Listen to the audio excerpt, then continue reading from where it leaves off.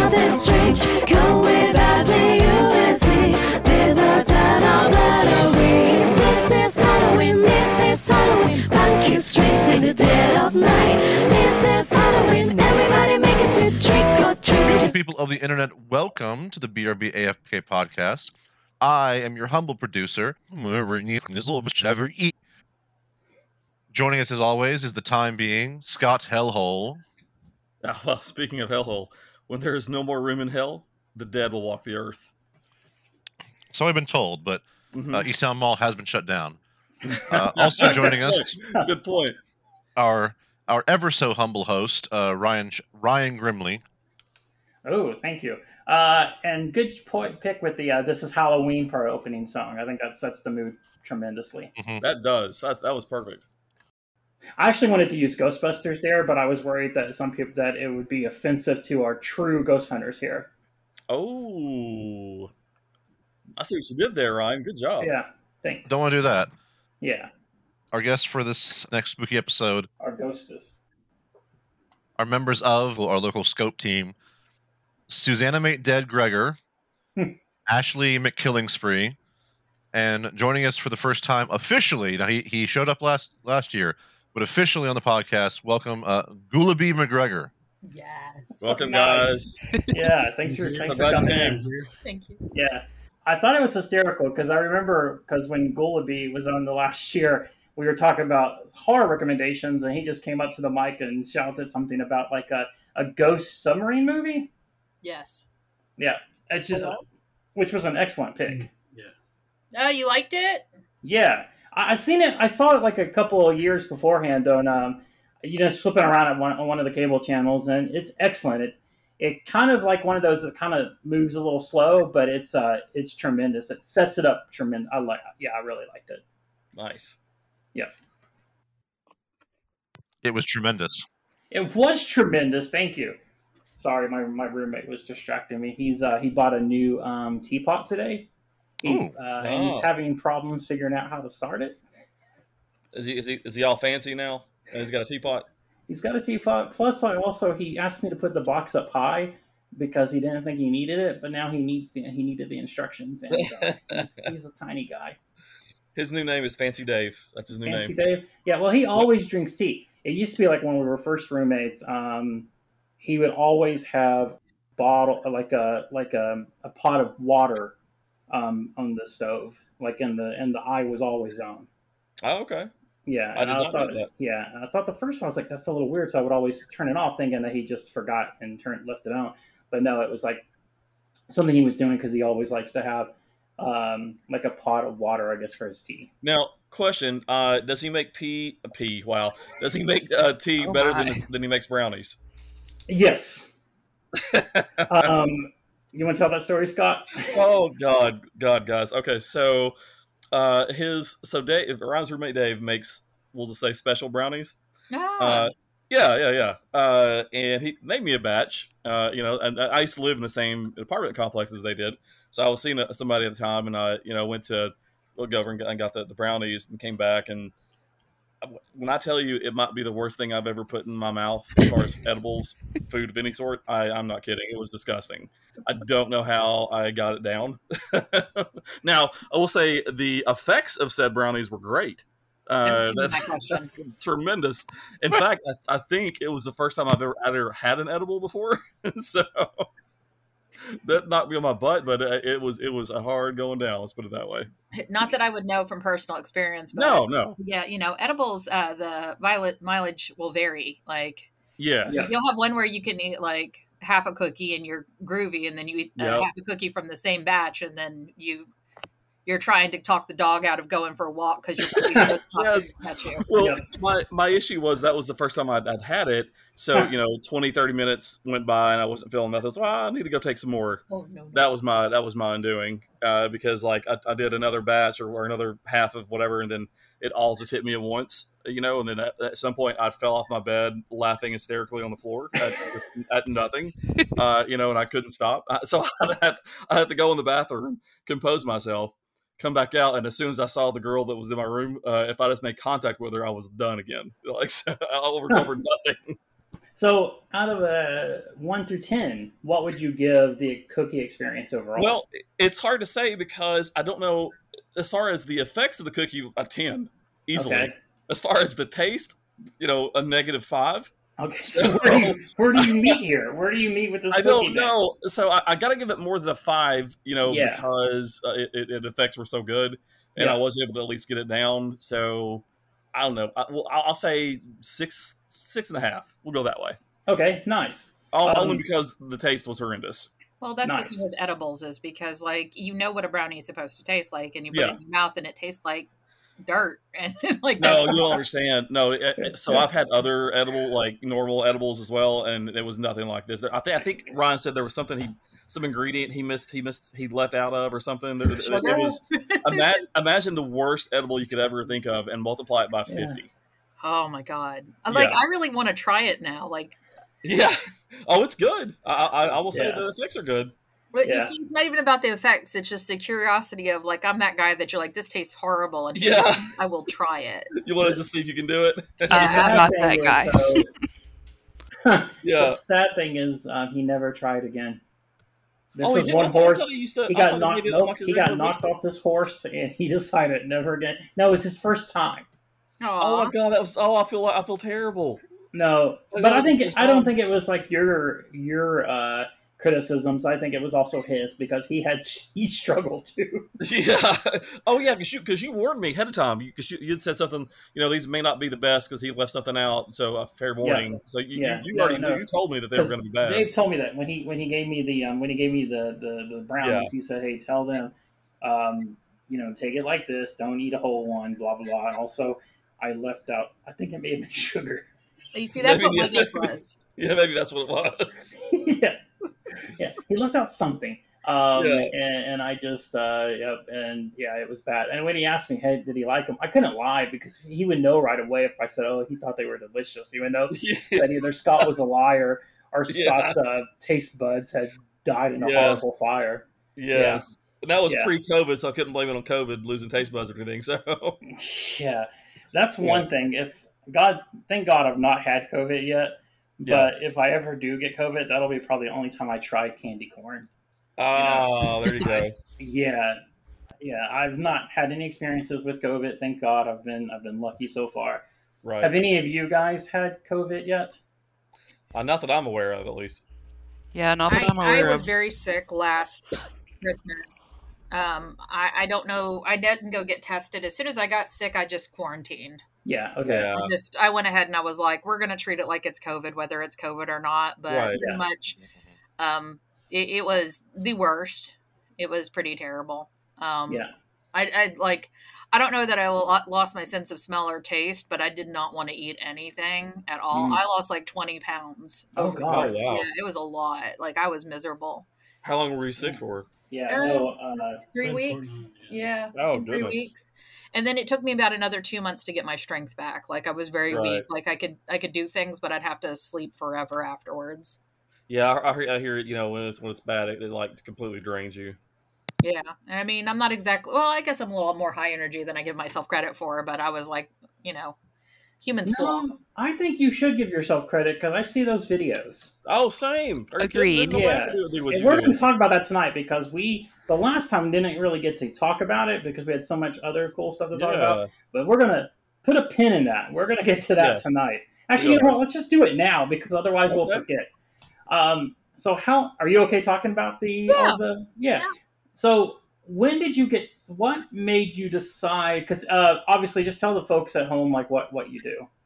So I am a pole fitness instructor. I'm actually a plus size pole fitness instructor. So not your typical pole dancer you would look for. Honestly, I had a friend that broke up with her boyfriend and she called me up crying because she wanted to do this for empowerment and all that. And she asked me to go with her. And I said, no. And then she said, but no one else will go with me. So I said, fine. So I signed up for the class, figured it would be a one and done thing. She actually messaged me on my way over and said I needed to buy shorts because you need bare skin to stick to the pole. So that's why Okay. we're naked.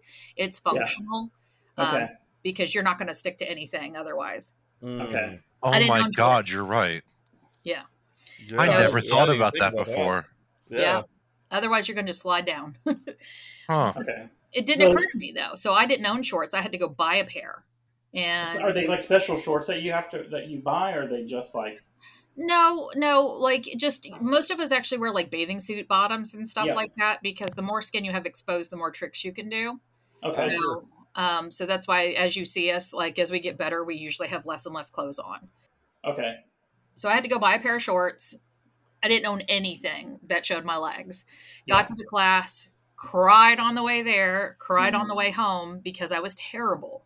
And I don't mean like, oh, Susan, you're just being mean to your. No, I was terrible. Oh, sure, I would be too. Or you weren't Like- giving yourself grace that this was like your first time. Well, yes, but also at the same time, it was really important for me. I don't know what it was, but it was the hardest thing I'd ever done. And I'm like, well, I can't leave it like this. I'm going to go back and I'm going to at least take classes until I'm at least not terrible. And then I'll Okay. quit. And then I just kept moving that benchmark more and more until I realized I really loved it. And Nice. this year I started teaching. So obviously it stuck with me. But, Yeah. and it's funny because my husband I told you so. He actually Huh.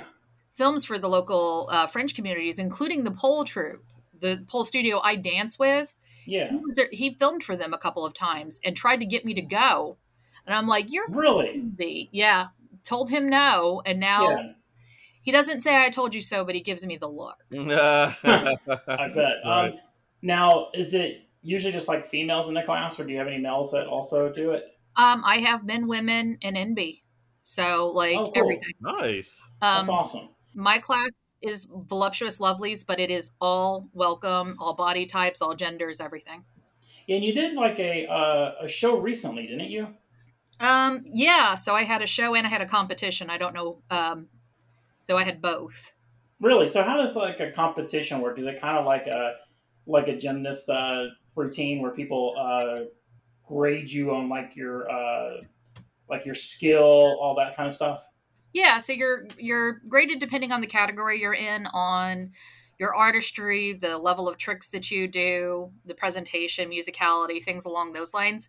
Mhm. It actually might be closer to like ice skating, Okay. or even like a floor Very routine cool. for gymnastics would be really like, because it's similar. Like people don't think about this. It's just a vertical pole with gymnastics. Yeah.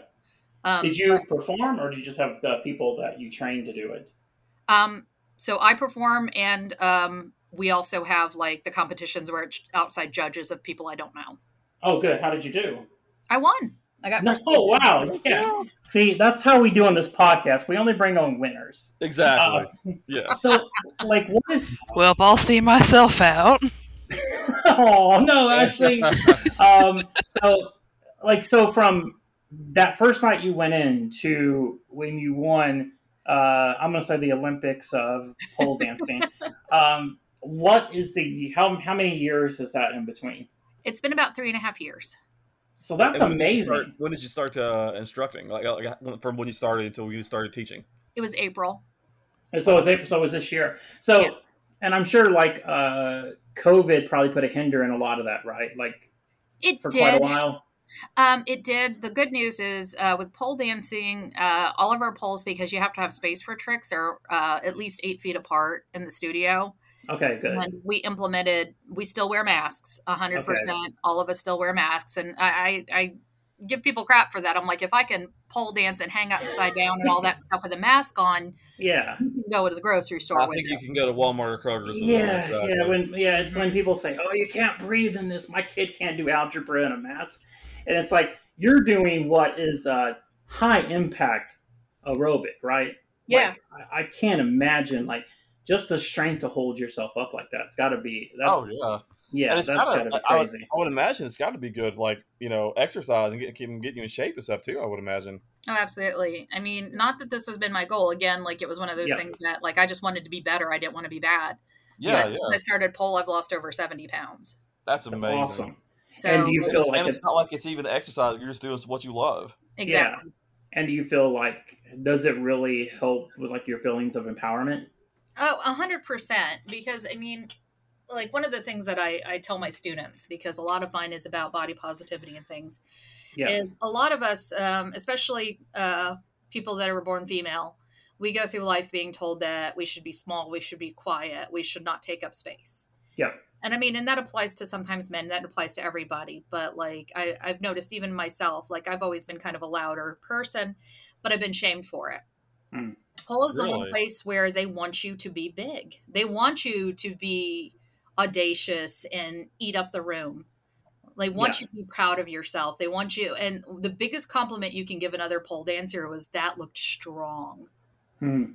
And I love that. And it's not that it's not supposed to be sexy and beautiful, because we absolutely love our sex workers. That is our origins. We support it. There are some pole dancers that distance themselves from them. I will never do that. Really? Yeah. Huh. So There's some that are like, oh, it's like, yes, we go across all sorts of different spectrums. Like a lot of the women I dance with are doctors and lawyers and professionals. And they range. Our youngest student is 11. Our oldest student is in her 80s. well, That's really? amazing. Yep. So, I Huh. mean, like, that's the thing is, like, it goes across all lifestyles. Yeah. We don't separate ourselves from the sex workers, because the sex worker, one, it's valid. Hmm. Two, they are our origin. And no matter what, we have to pay homage to what they've done and what they've sacrificed so that we can continue to do this as a sport. And you're probably Right. opening a lot of people who had closed-mindedness about the pole and dancing on the poles to begin with, right? I'd like to think so. Yeah. Now, would you say like this 80-year-old that you have, has she started recently too, or he? She's been doing it longer than me, and she's a badass, man. She can do tricks that I still can't do. That's Um, awesome. My Yeah. favorite thing is we had an open house recently, and she came in to visit. She's been out since COVID, just for obvious reasons. Even Yeah. with masking and everything, it's still a risk for her. Yeah. But she came in just to say hi, and someone's like, "Hey, do you want to see a trick on a pole?" Because they didn't recognize her, and she just drops her stuff and goes up and climbs up on the pole and gets upside down, and she was just such a boss. And I love it Amazing. because when she walked in, she was in your standard little old lady outfit and everything, and she crushed it. So, like when you're getting onto like the pole to do it, you know how like when you see people that are on like the what is that thing, the horse, like for gymnastics, Yeah. do you have to do like the powder on your hands or anything, or is it just all? Yes, I mean we use chalk. Not Okay, everybody. chalk, Yeah, and then we have other products that we put like on our bodies to help with stickiness. We don't always use them. It's better. We try not to, but there's sometimes your body chemistry can really impact how sticky you are and where you Okay. live. So we're in East Tennessee. So with it being so sticky and humid here, we are really, really fighting against the elements in humidity, and we slide a lot. So we use I'll chalk bet. here. Yeah. But then if we go out to like somewhere really dry, like out west, we're Mhm. freaking Spider-Man. Like that's like we're superheroes out there because we're so used to sliding all over the place. That makes it that much easier. So when you like are setting to like a routine, you pick out do you usually start figuring out the routine first and then pick the music that's going to go with it, or is it kind of like hand in hand? So we do a lot of themes for our shows and stuff. Okay. So I usually start with my music and a concept.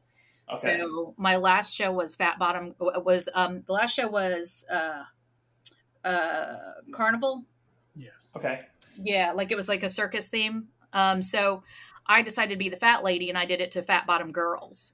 Nice. So I built my routine around that, and so it was again, it was kind of like reclaiming I'm a fat woman, but I'm still out here doing things, and Yeah. so it was exciting. I had my friend come out and smash a cake on my ass. So Huh.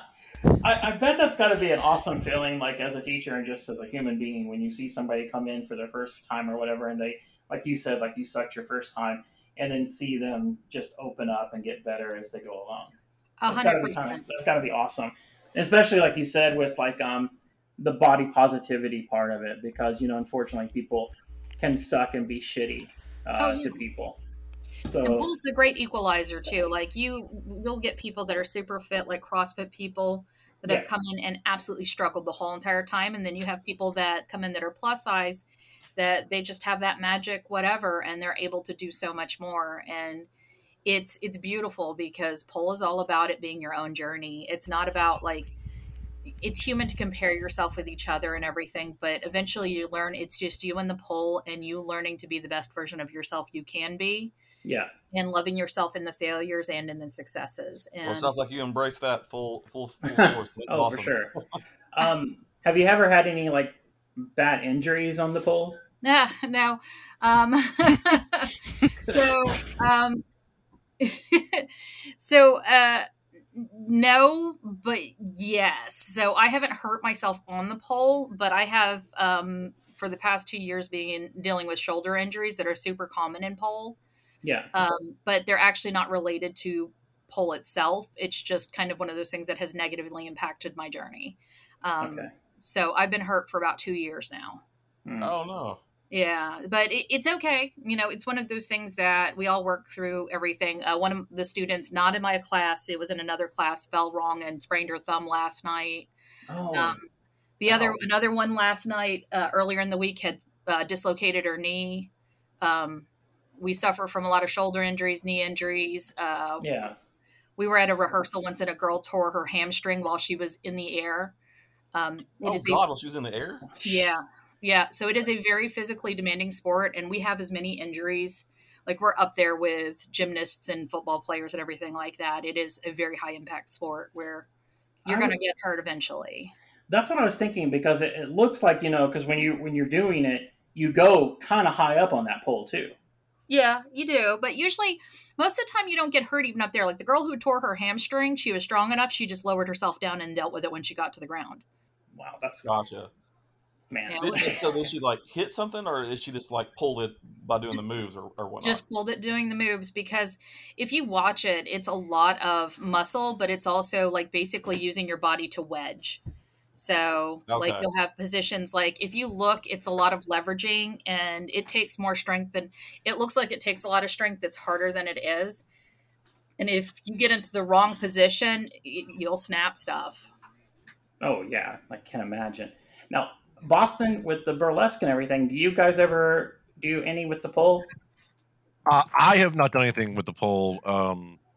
I know that Callie has wanted to try it at some point, but just has not got out to it.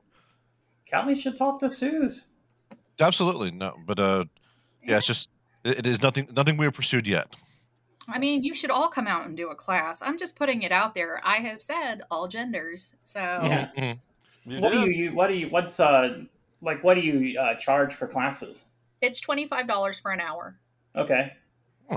If you can do private parties and stuff like that if you don't want to be with a bunch of randos. Yeah. And those, like, you can work up to like, I think 10 people, and it's still pretty reasonable. We try to make sure that it's affordable for people, and like, if you love it, you can do packages where it's a lot cheaper, where you keep going back and everything. But, considering how much of a workout it is, I promise you'll know you did something tomorrow.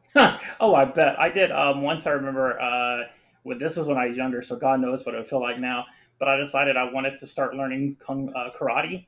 Oh, nice. So I signed up for the karate, and I was working at the POW Cinema in POW. And in the shopping center, they had like a martial arts class, and I tried it. The next day, I came to work and realized I couldn't move. So they just let me go upstairs and lay on the bed that they had upstairs for the whole shift. Oh, no. So I imagine that's probably what it feels like the first time, because you'll be working out muscles that you have probably not worked out in a very long time. Oh, yeah. Yeah, you get humbled now. quick. I will say, Ashley has taken exactly one class with me. So you took it. Okay. So how was your class, Ash? I mean, like I said, you get humbled quick, and I hate exercise. I'm not ashamed to admit that. I'm upset most days walking from my car to the grocery store door, so... But I will tell you that you will... I'm not in shape at all. I would probably die. But you would say that you would kind of hurt a little bit after it? Oh, yeah, definitely. See, here's the thing. She was so good. Yeah, I mean, you definitely know you did something the next day. I love you dearly, but I don't like exercise. You're going to go back to it? If she dragged me kicking and screaming. Okay. Well, she said just now that she said you did great. She did, but it's, you know what? It's one of those hard. things that's not for her. And sometimes in friendship, you have to respect the fact that even if somebody could be great, if they don't enjoy it, you don't force it. So every once in a while, every 6 months, I look at her with puppy eyes and I'm like, whole class? And she goes, no. And then I leave her alone again. That's amazing. My exercise is going to be around swimming, where I don't have to lift all my weight. Yes. That's right. Swimming. I need to swim. I've not swimmed in so many Yeah, you years. can get some great exercise just doing swimming. I mean, Yeah. you really can. And you're putting the pool away for the year, Ash? Yep, 'tis the season, so we're getting the tarp and all the tubes filled with water just to hold that down and saying bye to it, which is sad because I love my swimming. Oh, But I love the ocean more, so if someone could move one of those to Swimming. Tennessee, that would be nice. That would be amazing. yeah. I would really like to go to the ocean once. But Boston, I think me, you, Scott, and some others, maybe we need to take a class. I think we should. Do it. I'd love that. I think we should. And Do then it you at can least come back and once. be like, that bitch. I know, right? And what days do you typically do classes on, Susan? So my individual class is Wednesday nights at 8. I also help teach Mondays and sometime on Sundays. But if Okay. there's a day that y'all just want, like a day where it's just you people, like all of your friends or whatever, if you let me know, I'll make it happen. Awesome. All right. Boston, are you in? 20 minutes later. Yeah. I don't think he's in. I am in. I'm Okay. definitely in. I went the wrong way with my mute button. Nice. Okay. Scott, are So you is there, in? like, you get like I don't know how to word it, but like skin burn or is that a thing? Like if Oh, you know- 100%. It hurts. Okay. I'm not going to lie to you. You get, in the beginning before your skin gets tough, you get what's called pole kisses. And I'll send you pictures of my bruises later from when I first started. Oh wow. Yeah, like, I mean, I'm not talking kind of bruises. I'm talking, it looks like somebody took a baseball bat to the back of your legs. Oh God. Oh, Okay. that's going to be fun. And then you get to go. So, Scott, we have to plan it for a day when you don't have to go to work the Yeah. following day, so you're not sitting around. I think I might be sick that day, guys. Don't you do it. Oh, come on. Look, I'm honest with you. You gotta come now. No, I'm kidding. I would definitely go if you guys want to go. Yeah, let's do it. I for sure would do it. See, she was smart earlier, ladies and gentlemen. I don't know if you heard, but she likened it to Spider-Man. She So I think did. that's where Susan was slowly starting to incept me. Yes. I'm gonna be so mad if you don't wear a Spider-Man shirt. 100%. Oh, that has to happen. Yeah, I will wear one. And then like shorts, just normal shorts. Yeah, just normal shorts. You just want to have the backs of your knees exposed. Okay. Okay. If you want to do some of the, like, there's other moves where if you can go all the way up to mid thigh, but Yeah. you know, I'm not gonna beat you up if you don't. Okay. What's the hardest move you know? For me, Yeah. oh, man. So, Whatever it is, I want Ryan to be his first move he does. So I'm not going to teach you those because I those are harder stuff. But I have been inverting. I just learned how to do that, and that's when you're flipping upside down. So Okay. so you're. I put a video up on Facebook when I first got it. Well, actually, no, I didn't put it on Facebook because, yeah, I cried afterwards because it had been a Oh. move I wanted to do for a long time. Oh, that's awesome. Nice. We have a mutual friend, I think, who just started pole dancing like last year. Who I saw a video where she cried Claudia, after she did yes, that. Claudia. Yeah. Yep. She was in my class on Wednesday. Was she? Oh, really? Yeah. So this is a girl that used to work at IFB with Scott and I. Yep. She left like 2 or 3 years ago, and we would randomly see her every now and then. Yeah, like pharmacies and Food, uh, grocery stores, stuff grocery like that. stores. Yeah, and so about 2 years ago, I think she became a citizen. She changed her name, and she just went through so much. And then out of this, she focused on starting to learn how to pole dance. And Right. it looks like I don't understand. Like, I'm not a professional pole dance judge or anything like that, but she's really good, right, Susan? She's awesome, and she has got the best attitude, and she's such a joy. So Oh, I believe one of that those- about her. 100%. Like I was with her when she first started her pole journey again. She came back right about the same time that I came back after my last break from my shoulder. Yeah. And the progress that she's made and the things that she has done is just amazing. And she's so loving and always encouraging everybody. And that's one of the important things about like this group of people, the pole community, is very much about positivity. In this studio, we have a no negativity policy. If they catch you being mean to somebody, they will bounce you. Smart. That's Good. awesome. I like Yeah. it. I respect the hell out of that. Yeah, they don't want any of that. They want people to love each other and build each other up. And it is a really genuinely unique community. And I mean, Katia is 100% an example of the type of people that are there, and I just absolutely adore her. I've always loved her. Yeah, she's a great person. Yeah, She's so good, and we're trying to talk her into competing. I think she's going to compete herself this upcoming year. I'm not going to promise because we just keep begging her, and I think that she starts to perform and everything because she's exceptional. Like she's just good. It was just amazing watching, like, because at one point I think she even had a pole put into her house, and I would see her own it, and Goku was bouncing around, barking and cheering for her. Yeah. Do you guys have a pole in your house? Yes. It's funny because it's actually behind my work desk, so I have a curtain up so people don't see it whenever I'm on work calls. Okay, yeah. But yeah, I have it. It's like right in my office. I don't tend to do much here. Yeah. Just because my animals get super concerned. I get it, yeah. Now, have you attempted it yet, Wolves? Not as such. Like, I've done, like, very, very small things on it. Yeah. But, yeah, since I started filming for the pole troop 9 years ago. Yeah. We're talking about maybe 10 to 15 minutes this entire time. Yeah. But you have been like kind of in the community for a while. Yeah, because, I was filming for the cabaret troupe, and a couple of the members of the cabaret troupe were in the pole troupe as well. Yeah. And they were needing a videographer for an event. They already had a photographer. They just needed a videographer, and they were like, well, let's get this guy because he's already, kind of in the community over here. Yeah. So, yeah, they just kind of ported me over, and I filmed for them for 2 years back to back. Oh, wow. And it's kind of cool, too, because both of you and Susan, both are kind of like teachers, aren't you? Because you teach at, are we good to talk about where you teach? Yes. You teach at School of Rock. Yes, that is correct. Yeah. So, first question, is School of Rock the school based on School of Rock, the movie? Is this like a franchise that started after the movie came out? Yes.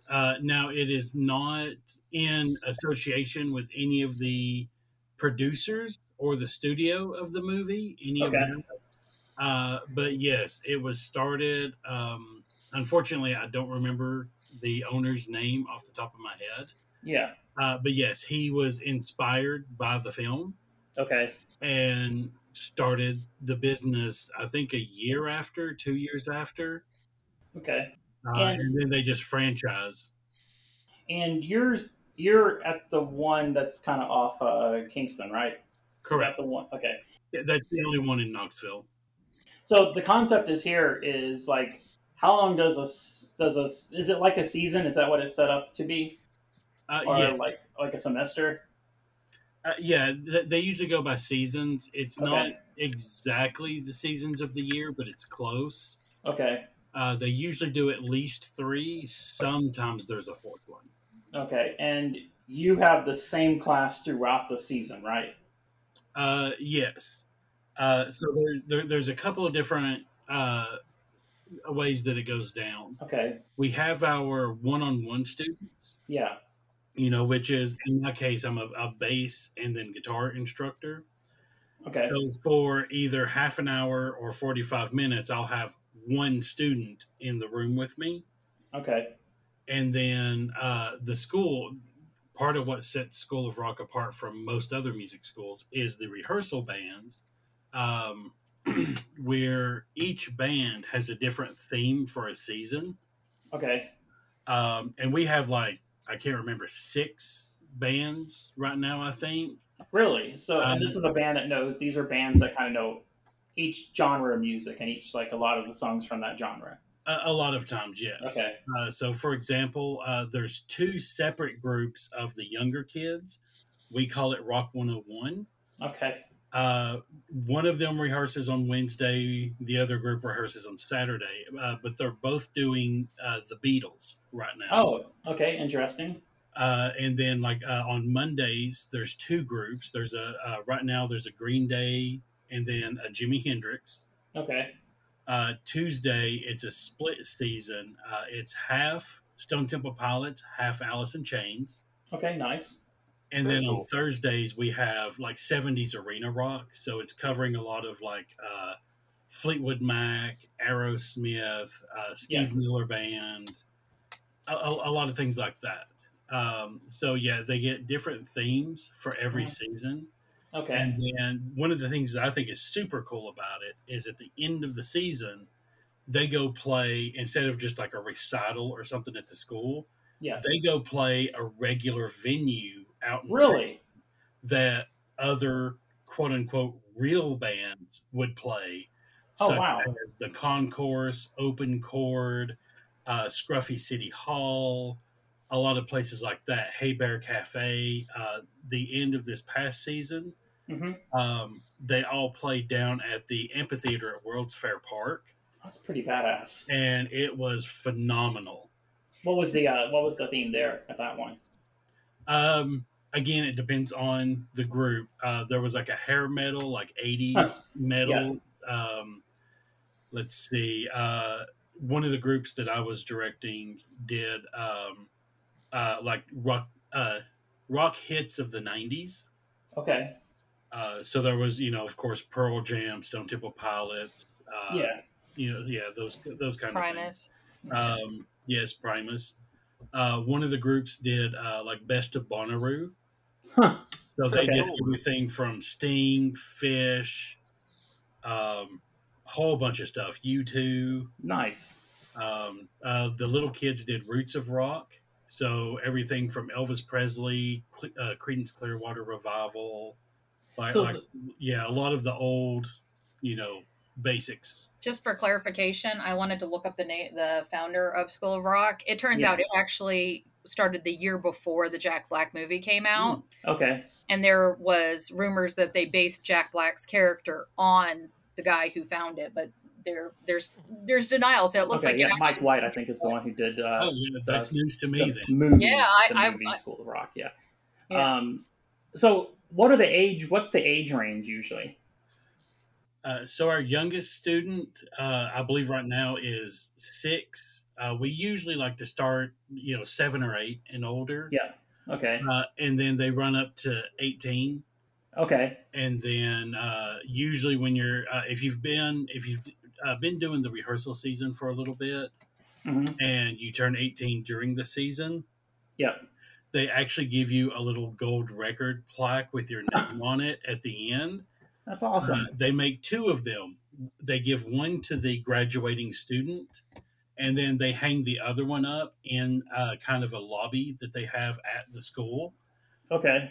So right now they have, I've not counted, but I'd say probably 8 or 9 of them up in there now, and the school's been open, celebrate, I think 6 years next week. Okay. And you've been there for most of that 6 years, right? Yeah, I've been there, I guess going on 4.5, a little over 4 years, 4.5.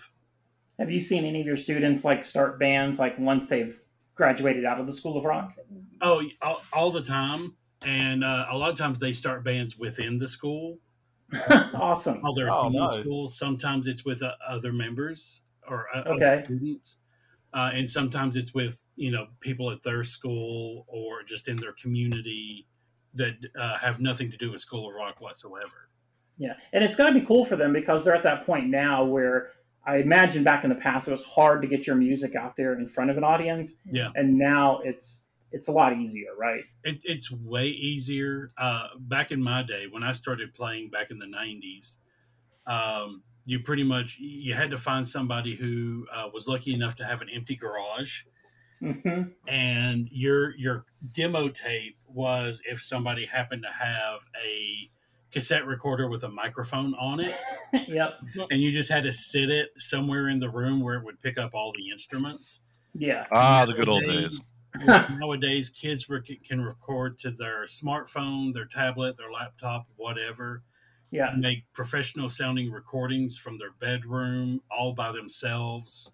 And then post it up on, there's dozens of different platforms and social media. Yeah. They can post it and the entire world can hear it. Yeah. Yeah, and that's got to be I mean, it's crazy because there's so much content out there that you're dealing with. Yeah. But it's great because you have more of a chance, I think, this way than it is to randomly have somebody hear your cassette tape. Absolutely. And back in the day, if you didn't have a record label, it was, I mean, that was, Lisa Loeb's claim to fame was she was one of the only singers that ever got famous without having a record deal. Yeah, and she had to have a famous friend. Yeah, exactly. Yeah. He just happened to know Ben Stiller. Yeah, exactly. Yeah. And then, but yeah, it's like nowadays record labels are almost obsolete, which is, I think, a good thing with the history of abuse that record labels have had to artists. Absolutely. Yeah, because it's ridiculous that we live in a world where TLC, who had so many number one hits, had to file bankruptcy. Yeah. Yeah, that's crazy. Yeah, and sometimes, like take Lynyrd Skynyrd for example, they signed away the rights to their first few albums to MCA, and for the longest time, they had to pay royalties to their old record label to play their own songs live. Oh, wow. Yes, and I think they finally sued and got the rights to them back, but they wrote a song called "Working for MCA" about that whole ordeal. About having to pay to use something that's their own. Isn't that insane? That how angry you would be, like if somebody said, "Sorry, you can't use stuff that you created." Exactly. Well, it's like John Fogerty getting sued for sounding like John Fogerty. Yeah. Like, or what was the Beatles? John Lennon getting mad, or not Lennon, McCartney getting mad because Michael Jackson owned all the rights to the Beatles. Mm-hmm. Yeah. Oh man, that is still like such a crazy story because that was on the set of that song that the two of them had done together, right? Say. Yeah. I think so. He was like, "Hey man, you should invest in some stuff." And Jackson was like, "Yeah, I should invest in stuff," and bought Apple Records. Yeah. Oh my god. Speaking of the Beatles, real quick, has anybody seen the trailer for the Beatles documentary that's coming out on Disney Plus in November? No. No, It looks incredible. So in 1969, they recorded, I guess, what ended up being their last album and last live performance. And they recorded everything from their meetings where they were figuring out the songs to creating the songs to all the drama and everything. And that footage has sat in a vault for 50 years. And they gave it to Peter Jackson. And Peter Jackson has turned it into a 3-part documentary series. Wow. Of course it's 3 parts. And the best part, in one part of it, one of the Beatles just says, "Yeah, Yoko is probably going to destroy us." Wow. Which is incredible. But yeah, I think it hits Thanksgiving weekend or even maybe Thanksgiving Day on Disney Plus, and I think it looks incredible. So this is an important question. Who's your favorite Beatle? Sure. I think it tells something about people when you... Mine is probably George Harrison because my favorite song is "Here Comes the Sun." Also a George Harrison fan. "Here Comes the Sun" is a big one, and I know it's a cover, but got my mind set on you. That video with all the taxidermied animals was like the best. Oh, it was really good. Scott, who's your favorite Beatle?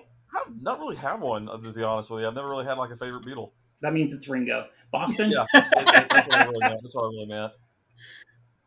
My favorite Beatle is the John Lennon clone. Wait, what? Is it the John Lennon clone or the Paul McCartney clone? The McCartney clone, right. McCartney clone. Billy Shear. Who was the drummer they had before? I don't remember.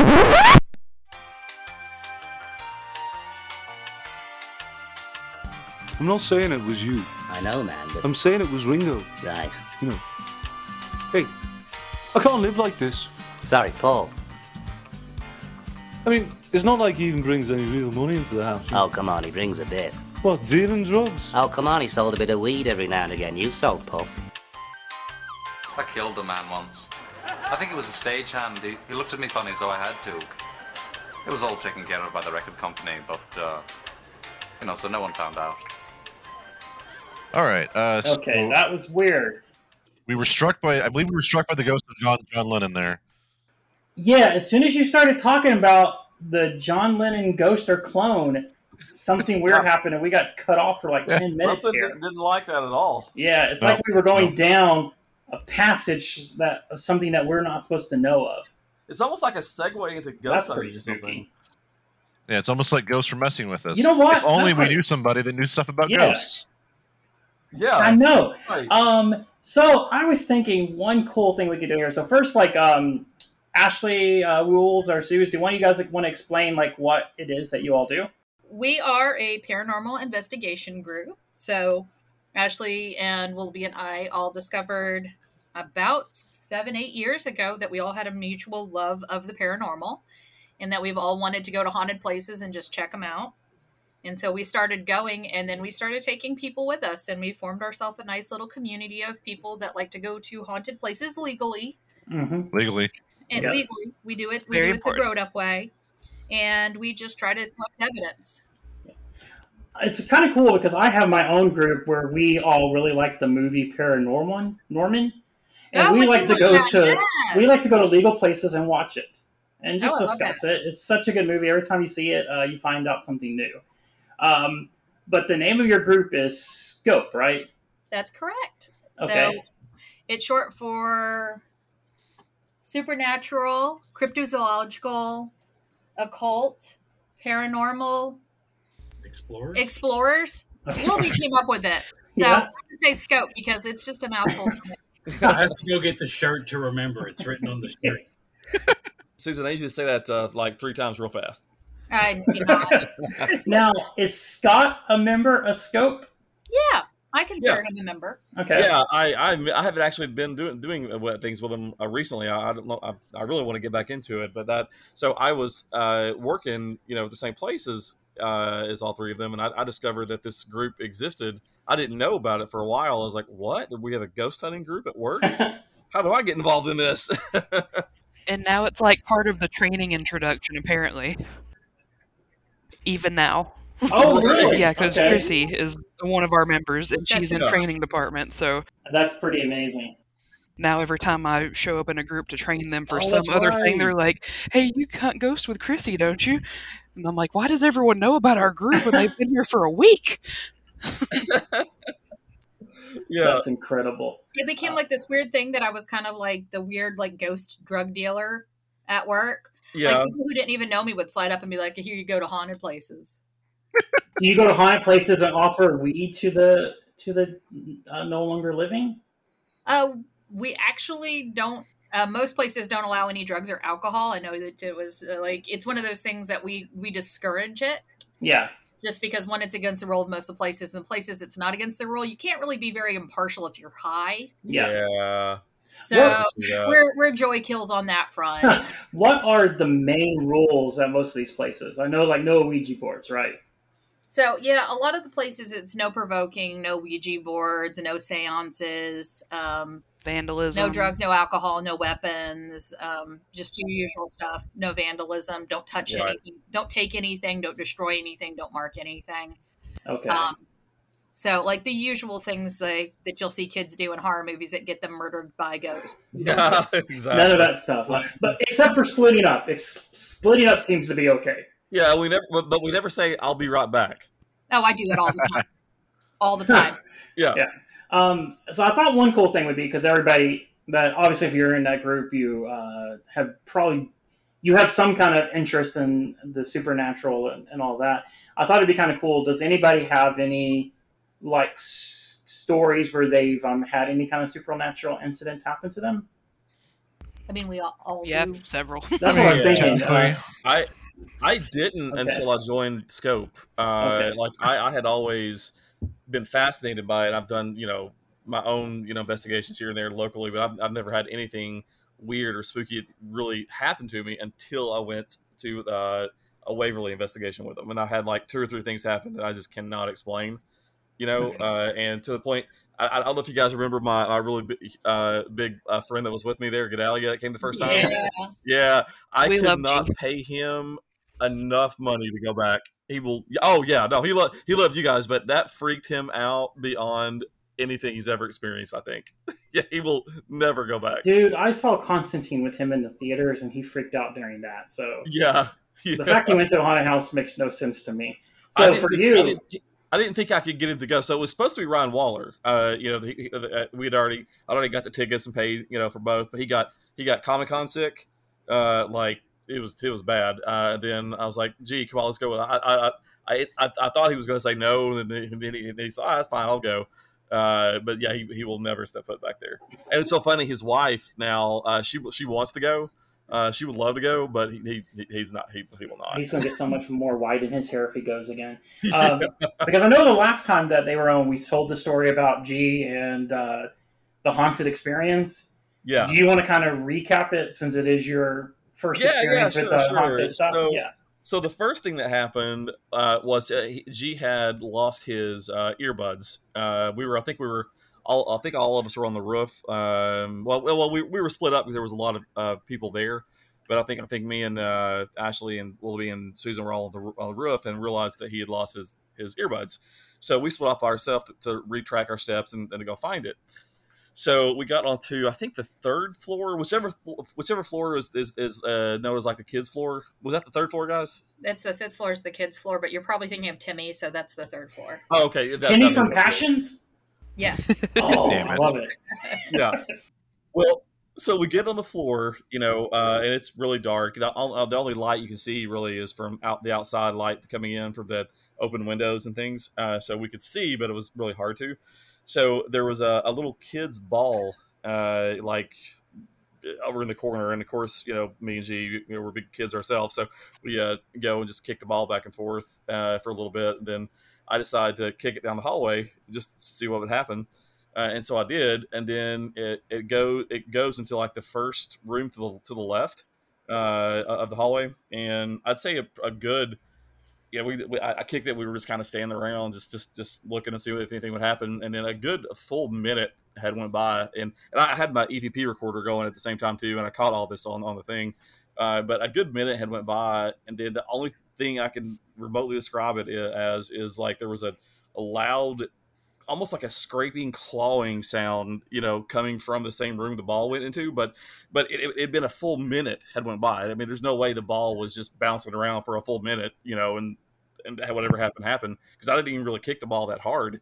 And as soon as that happened, I'm pretty sure G might have shit himself. He was looking around wide-eyed. This is no joke. He was like, nope. We're out. Nope, we're gone. Nope. and of course, my curiosity overrides my fear. Like I'm the curious white guy that's gonna die going to the alley by himself. It's just me. So I have to go into the room. I have to know what in the world made this noise. And G was his fear of being by himself overrode his fear of going to the room. So because I went into the room, he followed me in there. He was not about to stay by himself. So. Getting to the room, the ball is just kind of sitting there in the middle of the room. There's nothing it's a completely empty room. There's nothing in that room that could have made that sound. I don't know how to describe it to you, but there's no way that what I did to that ball and going around for a full minute had passed. There's just no way that it could have made the sound that it did. And there was nothing else in it except for that little small ball in there. So that was my first thing, and I still have no idea what happened. And I think if G had a choice, he would have left the entire sanatorium right then and there. He would have went to the hotel. Yeah. He would have checked out if he had any choice. And he didn't just go to the safe room and stay in the safe room. He still wandered around. I guess he could have, but no, he stuck it out. He still came with us, and then the second thing was about 3 a.m, and I can't remember who all was there, but I know Morgan, Bartlett was there with her mom. G was there. I can't remember. Were any three of you guys there when we had the doors slammed shut on us? Nope. I think Morgan was with y'all because I remember the story of her running too. Yeah. Oh yeah, Morgan was definitely with us. So we were on I forget what floor it was. And we happened to just run into one of the little people that work there because they randomly will just kind of walk the place and make sure everybody's safe and nobody's do anything shady. So we met up with her. She was checking out one of the floors, and we were like, "Oh, we'll go with you." So we were all just in the group, and there was nobody else on the floor, just us. And then we were walking down the hall, and we were doing the recorders. And, we started talking and said, "Hey, if anybody's here, can you let us know?" And blah blah blah. And then ways down the hallway, we heard a door slam shut, and they were like, "Oh, that was really freaky," But so then we're like, "Okay, let's if that really is something, can you do it again?" And we started kind of walking towards where the sound was, and a little bit later, another door slammed shut, the same direction we were going. And then that kind of, at that point, everybody kind of like was stood still a little bit. Oh, what the hell is going on? Because there was literally nobody else on the floor except for us. And then we kept walking, and then the room we just passed, a door slammed shut right there. And at that point, the little girl that was the god, Gedalia is 6'3", 250 pounds. He about ran her over. He was that freaked out. I'm surprised he didn't. And Morgan, poor Morgan, poor Morgan. She was pretty much in her mom's arms.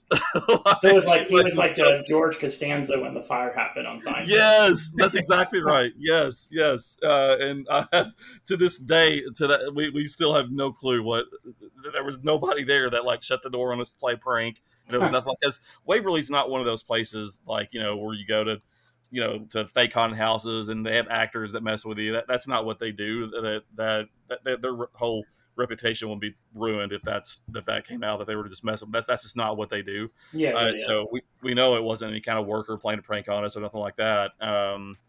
So that those are the two main things that way. And then of course you see kind of these random like little ghost, little dark figures. Sometimes it's hard to tell if what you're seeing is really that or if it's because the light playing tricks on you because it's so dark. But I definitely had at least two experiences there that I can't explain.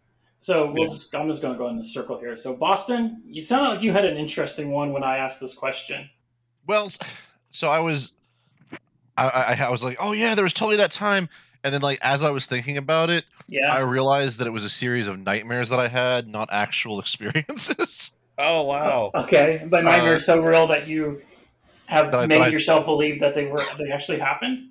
Yeah, that I thought there was a ghost that haunted the house that I grew up in, and he would grab my. The one that I remember vividly was that he grabbed my ankles while I was wearing a pair of roller skates. Don't know why I was roller skating in the house, but grabbed my ankles with the roller skates and like just drug me around the house, in various patterns, but like, I need that in a movie. I think. It's gonna be Boston. In like a little shorts, like just rollerblading through his house. That would be awesome. I want to see that now. But it was so terrifying that you really, through all these years, you thought it was real. Or at least it definitely made me think it was real for a bit there. Yeah. I thought it was a memory, not a nightmare. Yeah. Yeah, the only thing that's ever happened to me that I can't explain, I've held more on the divine intervention phrase, which which is always funny for me to say that I have a divine intervention because most people know I am a staunch atheist. So but it's one of the only things I can't like fully explain. But it was less ghosts and more. I guess it would still be supernatural, wouldn't it? Yeah, I think so. Yeah. I was being an emo kid one night because that's what you do when you're 16 years old. Yeah, agreed. And I just got really restless because I was worried about this. There was a girl that I really wanted to talk to, and I wanted to go for it and ask her out, and I got really restless, and my legs were just like, "You're gonna get up and you're gonna walk." And so I got up, I put my coat on, and I headed out and started walking down the road, and just like was walking for a good. I think I was out there for around 45 minutes. Walking towards you, right? Yeah, just walking, just walking and thinking and walking and thinking, and I get to a stop sign. There's a three-way stop where there's two stop signs and then one road. One of them does not stop, so it's one of those dangerous places where you gotta be ready because someone can just come around that corner and they do not have a stop sign. They ain't got to stop. You just get hit. That's so dumb. Okay. Yeah. Oh, it's terribly dumb. I hated that place. Yeah. But so and I got to that site and I felt like my legs like just locked in place, right? Like just something froze my legs right there. I was like, okay, maybe I'm supposed to be here. Now you gotta understand, I'm a 300 pound, 6 foot tall man walking the streets at night. I woke up every dog in about a mile radius from Yeah. where I was. Yeah. And so there's just these dogs barking, just yap, yap, yap, yap, yap, ruff, ruff, ruff, ruff, ruff, ruff, ruff, all around me as I'm walking. In the back of my head, I'm like, man, I'm really sorry. Anybody who's trying to sleep right now, I had to do this. I'm sorry. And I get there, and I say to myself, is this where I'm supposed to be? And at that moment, all the dogs went quiet. Oh. Oh. Ooh, I got chills. I could hear the interstate about a half mile away. I could hear the interstate. It was so quiet. Oh. And I looked around. I said, okay. And at that moment, it was like the floodgates opened and all the dogs just started. Like as soon as I acknowledged, yeah, I'm supposed to be here. The dogs like started yapping again. Right. And so that is the most unexplained event that I've ever had happen to me. Wow. That's And creepy. Yeah. The reason I can have that story and still be a non-believer is really of all the divine interventions that I've had in my life, you show up for a fucking a horny date that I was worried about. Like, that's it. Like, hey, I'm gonna help you solve your dick wetting problems, boy. They're Like I looking out got for you. ya. Like no, fucking, He is a kind and just God. So, did you go to her house? so I usually end the story there. Yeah. But yeah, so I took from the situation that I should be the road with no stop sign and just go on my way. I'm gonna do my own thing, and they can. And because there's another dude that was involved at the time, and we were kind of like vying for first place. Yeah. And so I was just like, yeah, I'm gonna do my thing. If it doesn't work out, whatever. And sure enough, where I think I decided to go to like just hang out at the mall. And sure enough, apparently their date got canceled or something happened, and she showed up where I was hanging out, and we spent the rest of the night together. So it was pretty good. It's pretty good. Nice. Yeah. All right. Good job. There you go. Nice. like it. I like it too. All right. Ashley, what about you? Ugh. Do y'all remember if I shared the Bobby Mackey's story before?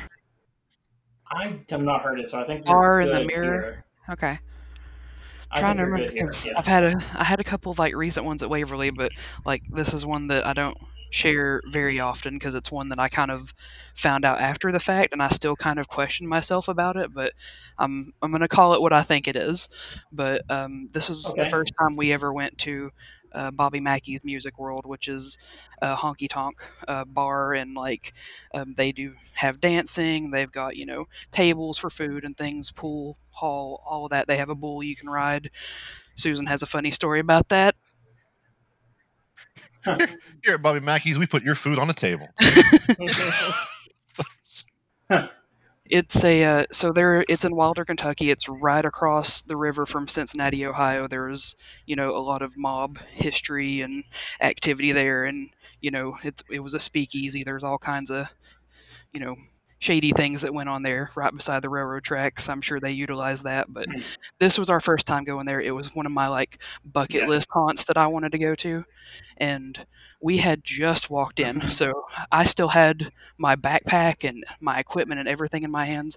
Wasn't thinking about seeing anything yet, and so you walk in, you hang a right, and they've got kind of like their little gift shop area with pool tables. If you walk straight back, you'll hit more pool tables in the bowl. There's the bar to the left. It's a really long oval bar, and there's like a mirror, and then they've got the tables, and they've got a dance floor and the stage. Just to kind of set it up for you. But anyway, we're coming in with all of our equipment. Nobody's going past the bar. We're all going into their gift shop because that was their safe room. And we were kind of setting up everything, our equipment, getting our snacks and everything ready to go. And I could see myself, in my peripheral vision, walking by the bar in the mirror, and I'm like, oh, that's cool. And then I'm just kind of looking around. And then later, when we're doing the tour, we come back on the other side of the bar where all the tables are, and I realize I can see straight through to the safe room. There's no mirror. So something decently my height was walking in step with me when none of our team was over there. And I keep trying to redo it in my mind and think that I saw something else, but I know none of us were over there. So, and something was walking in step with me that was my height when we first got in there. And it was just our team. There was less than 10 of us. Most of them were in front of us, or in front of me. Wow. So at that point, were you like, yeah, I think maybe I'm good for the night. I'm going to stay right here in this safe room. Never. Not Ashley. I sat right there at I the respect table that so much, that Ashley. was across from it and waited for it to happen again. But it never does. Nice. So Not when you're looking. once you pieced it out in your head, like, oh, wait, no, there's no mirror, but I know that happened what I just saw. Did it give you any kind of chills, or were you just excited going, okay, this is cool? Oh, most definitely.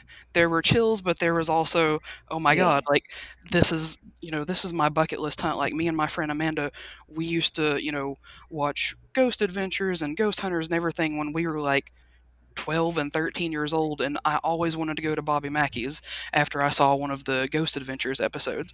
I'm like, this is what I want to do. I want to go there, and I want to see the portal to hell, and I want to, see all of this stuff. And like, I was stoked because this is my bucket list hunt, and something happened when I barely put a foot in the door. That's awesome. That's now, so awesome. Is this still like an open bar as well too, or is it all just closed now for like investigations and stuff like this? Nope, it's still a functioning bar. Bobby Mackey still comes and plays, and for now, we have been hinted. Because Bobby Mackey isn't dead. Bobby Mackey is still alive. Right. We've been given hints that building is in not great shape and may not be there very much longer.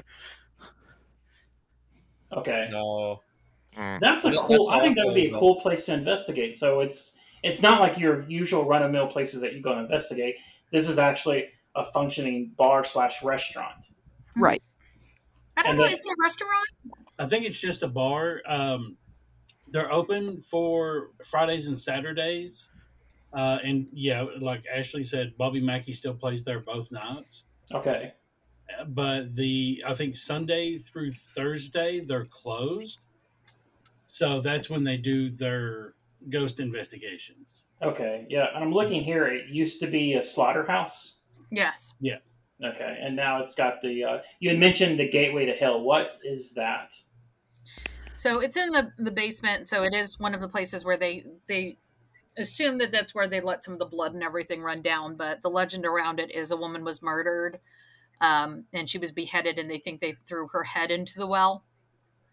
So they consider it a gateway to hell. Honestly, I don't even think it's the scariest place in the building. I've never really had anything happen near that. Like, we just kind of stand, we're like, oh, there's a big hole. Bathrooms are the scariest place in the building. Yeah. The head on the mechanical bull is the scariest part. Oh God, I forgot about that. So, what now? Yeah. The poorly taxidermed head they have on the mechanical bull is pretty frightening. It's terrifying. Oh wow, really? If you touch the ears, really it feels bad. like You don't want to touch hair. it. No, it's not good. Dang. And I see here, like, I'm looking at this notes from this thing here. So Mackey doesn't really consider himself a believer, but he does believe everything that people have seen in it. Because there's been a lot of like employees that have seen stuff. Yeah. Yeah, they used to have a caretaker that lived in an apartment above, and he's supposedly one of the spirits that haunts the place. Okay. But while he was living there, he also had some experiences. And from what I understand, Bobby doesn't count himself as a believer. Yeah. But he trusted this guy. I want to say his name was Carl. He trusted Carl so much that he believed what Carl said. Not the Carl from Sling Blade. No. Okay. There's video of apparently him being exorcised on premises because really? He was apparently some kind of possession happened. He's obviously, since they say he haunts the place, since passed away. But if you go to the upstairs area, that was his apartment. People leave like whiskey and cigarettes and cards and everything for him as like kind of a gift, a thank you. And I see that Bob actually wrote a song about one of the ghosts that haunts the place named Joanna. Yes. A young girl who committed suicide in a basement? I thought she was upstairs. I want to say that was one of the because back supposedly the mob owned it, like back in the Roaring 20s into the 30s, I think. Yeah. And I want to say she was one of the showgirls. They had dressing rooms downstairs. Okay. And then on the back side of the stage or the dance floor, somewhere thereabouts, they had a staircase that came up, and it's not there anymore. Okay. Since they've remodeled the place probably a dozen times in the last 100 years. And I want to say it was her. So she killed herself because her father had killed her fiance. Okay. And there's rumors that she was pregnant, because there's rumors that pregnant women don't do too well in the building. Okay. But yeah, she had committed suicide after her husband killed her fiance. So her and the girl that was beheaded is Pearl, is what you'll hear people talk about her too. Okay. So there's always like famous ghosts that people talk about at these different locations. Like we talked about Timmy. That's at Waverly Hills. That's supposed to be a little boy that haunts. Yeah, Timmy. Sorry. You can't go there and not do that. You have to. Yeah. Yeah. I mean, yeah, no. That's an amazing place. That sounds so cool. Yeah. So, Susan, do you have a good story? I'm sure you do. I have a few. I know I told the one from my old house when I was younger last time. Did I talk about my sister? No, I think the ones I remember from last time is the one where I think I remember that one, but I don't think I've heard the sister story. Okay. So my sister and I had a Houdini-esque agreement because she was very into the paranormal as well. And we're like, whoever dies first got to show the other one that there's life after death. Okay. So, years later, lots of sad stuff, whatever. My sister passes away. Unexpectedly. It's a lot. But shortly after that, I started to have stuff happen at the house. And this is a different house from the one that I talked about last time. We had moved and not had any experiences or anything in the house. But I started having things where, like, I was always the first one home. Everybody was always gone. I was a latchkey kid up until I was a teenager. So I was into my adulthood. So I was by myself at home. And walked in the door, was doing something, walked into the kitchen, set down my stuff, went to the bathroom, came back out. Every single cabinet and door in the kitchen was open. Mm-hmm. Oh, wow. Yeah. And I'm like, well, okay. So that seems like a pretty clear sign. So I shut all of them and I left the room and I came back and several of them had opened again. And again, these had never happened in this house. And then it started to be like stuff where I would set something on a shelf and it would fall off. Just randomly, you would have something like fly off a shelf or whatever. Things would disappear and then reappear on my pillow that night, like a necklace would disappear for 3-4 weeks and I wouldn't be able to find it. And then one day I'd come into my room and it would just be laying across my pillow and nobody would know anything about it. Oh. So finally I started to get a little bit scared, honestly. I enjoy the paranormal and usually my curiosity gets the best of me and I'm like more intrigued than anything. Yeah. There was one night that I was cleaning and I had a candle that was lit and it was on one of my bookshelves. And I had like some stuff set on the floor and everything like that because I was making my bed. And the candle flew off the shelf by itself and landed on the pillow. And I ran over because I thought this thing was going to catch fire for sure. But instead, just the wax poured out, put the candle out. But when I picked the pillowcase up, the wax had gone into the shape of an elephant. Oh. Which was my sister's favorite animal. And it's not one of those Rorschach things. Like this thing had an eye, it had a trunk, it had a tail, it had legs. Really? It was, and I still have the pillowcase because you keep something like that. Oh, yeah. You don't say, oh, better put this in the wash. Yeah. And you said it's very detailed. Yeah. Yeah. Like, to me, it's, Willoughby's seen it. It looks like an elephant to you, too, right? Absolutely. On the spot here, so he's not going to tell question. me otherwise. But yeah, it looks just like an elephant. And I was like, Amy, I get it. You're here. I fine. We're good. Stop. Yeah. And it did. It stopped after that for a long time. But here and there, every once in a while, I'll have something that'll happen. But one of the last things that happened was I was in my old apartment and I lived by myself. and I was taking a nap on the weekend because I love me some naps. And as I was asleep, I felt somebody brush my cheek. Well, I lived alone. And that's whenever I realized that I lived alone and that nobody should have been touching my cheek. Yeah. And I was really scared to open, I was really scared to open my eyes. And I'm like, my bedroom door is locked and my front door is locked because I grew up in New Jersey, so we don't play. Yeah. And finally I opened my eyes and I walked around and I'm like, I knew it was Amy. I knew it was her. And I called my mom because I had to talk to her. And I'm like, hey. And she said, did Amy just visit you too? I was taking a nap and she touched my cheek. Wow. Oh, wow. Okay. Yeah, I have some chills right now. Wow. I get chills every time I talk about it, but that was the last time that she visited. Like, she's hearing me talk about her, and I'm probably going to have something creepy happen tonight. But you know what? I'm okay if she's listening right now because we like listeners. We always want more listeners. You guys tune in on whatever station that you want. Yeah, if we're big in the spirit circle, I'm fine with that. So that was like around the last time that you think that she's made contact with you? Yeah, I mean, all's been quiet since then. I think that was after Dad passed away.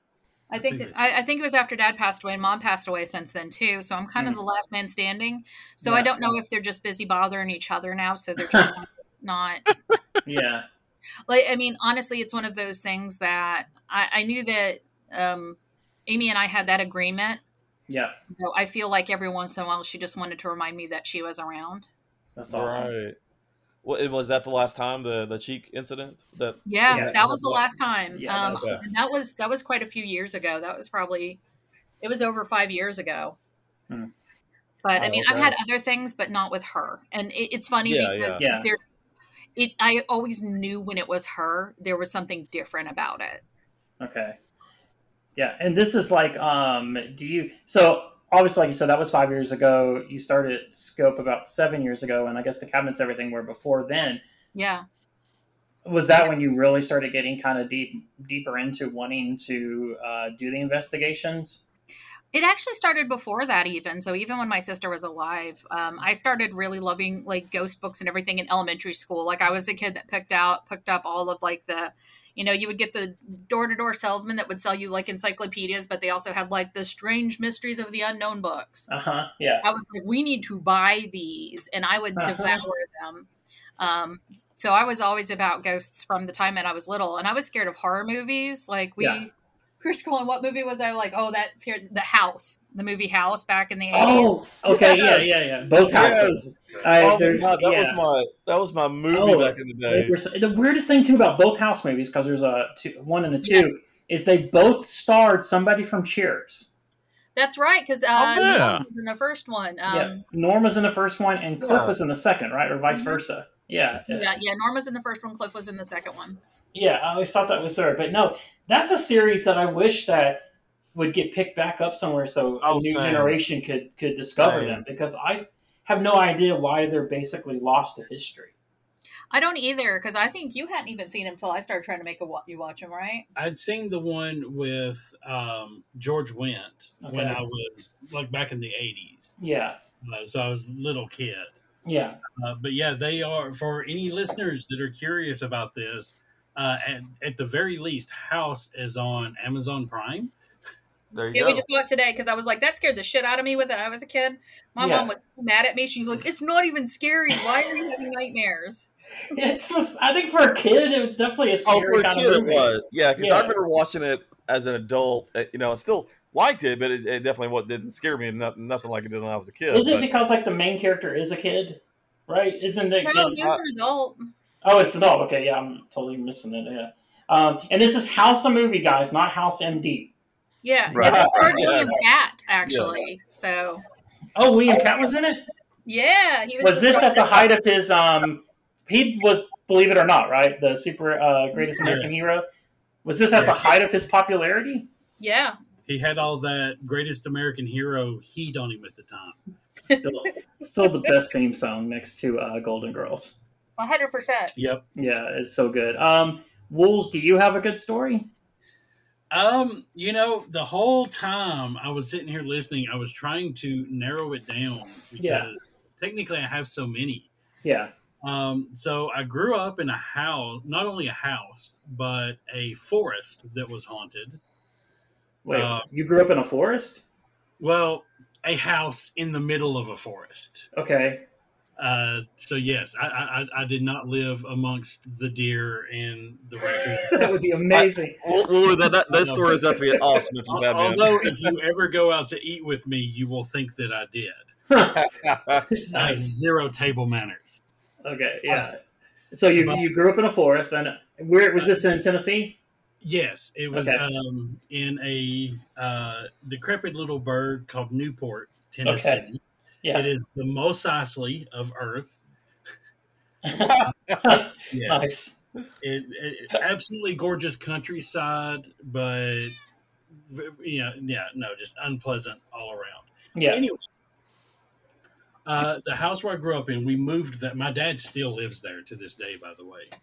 But we moved there in 81 or 82. I was like 2 years old when we moved there. Okay.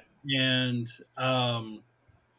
I always, even when I was a little kid, I always got creeped out in the basement of the house. And then, like throughout the years, I would see weird things. Like I would be home alone, like Susan.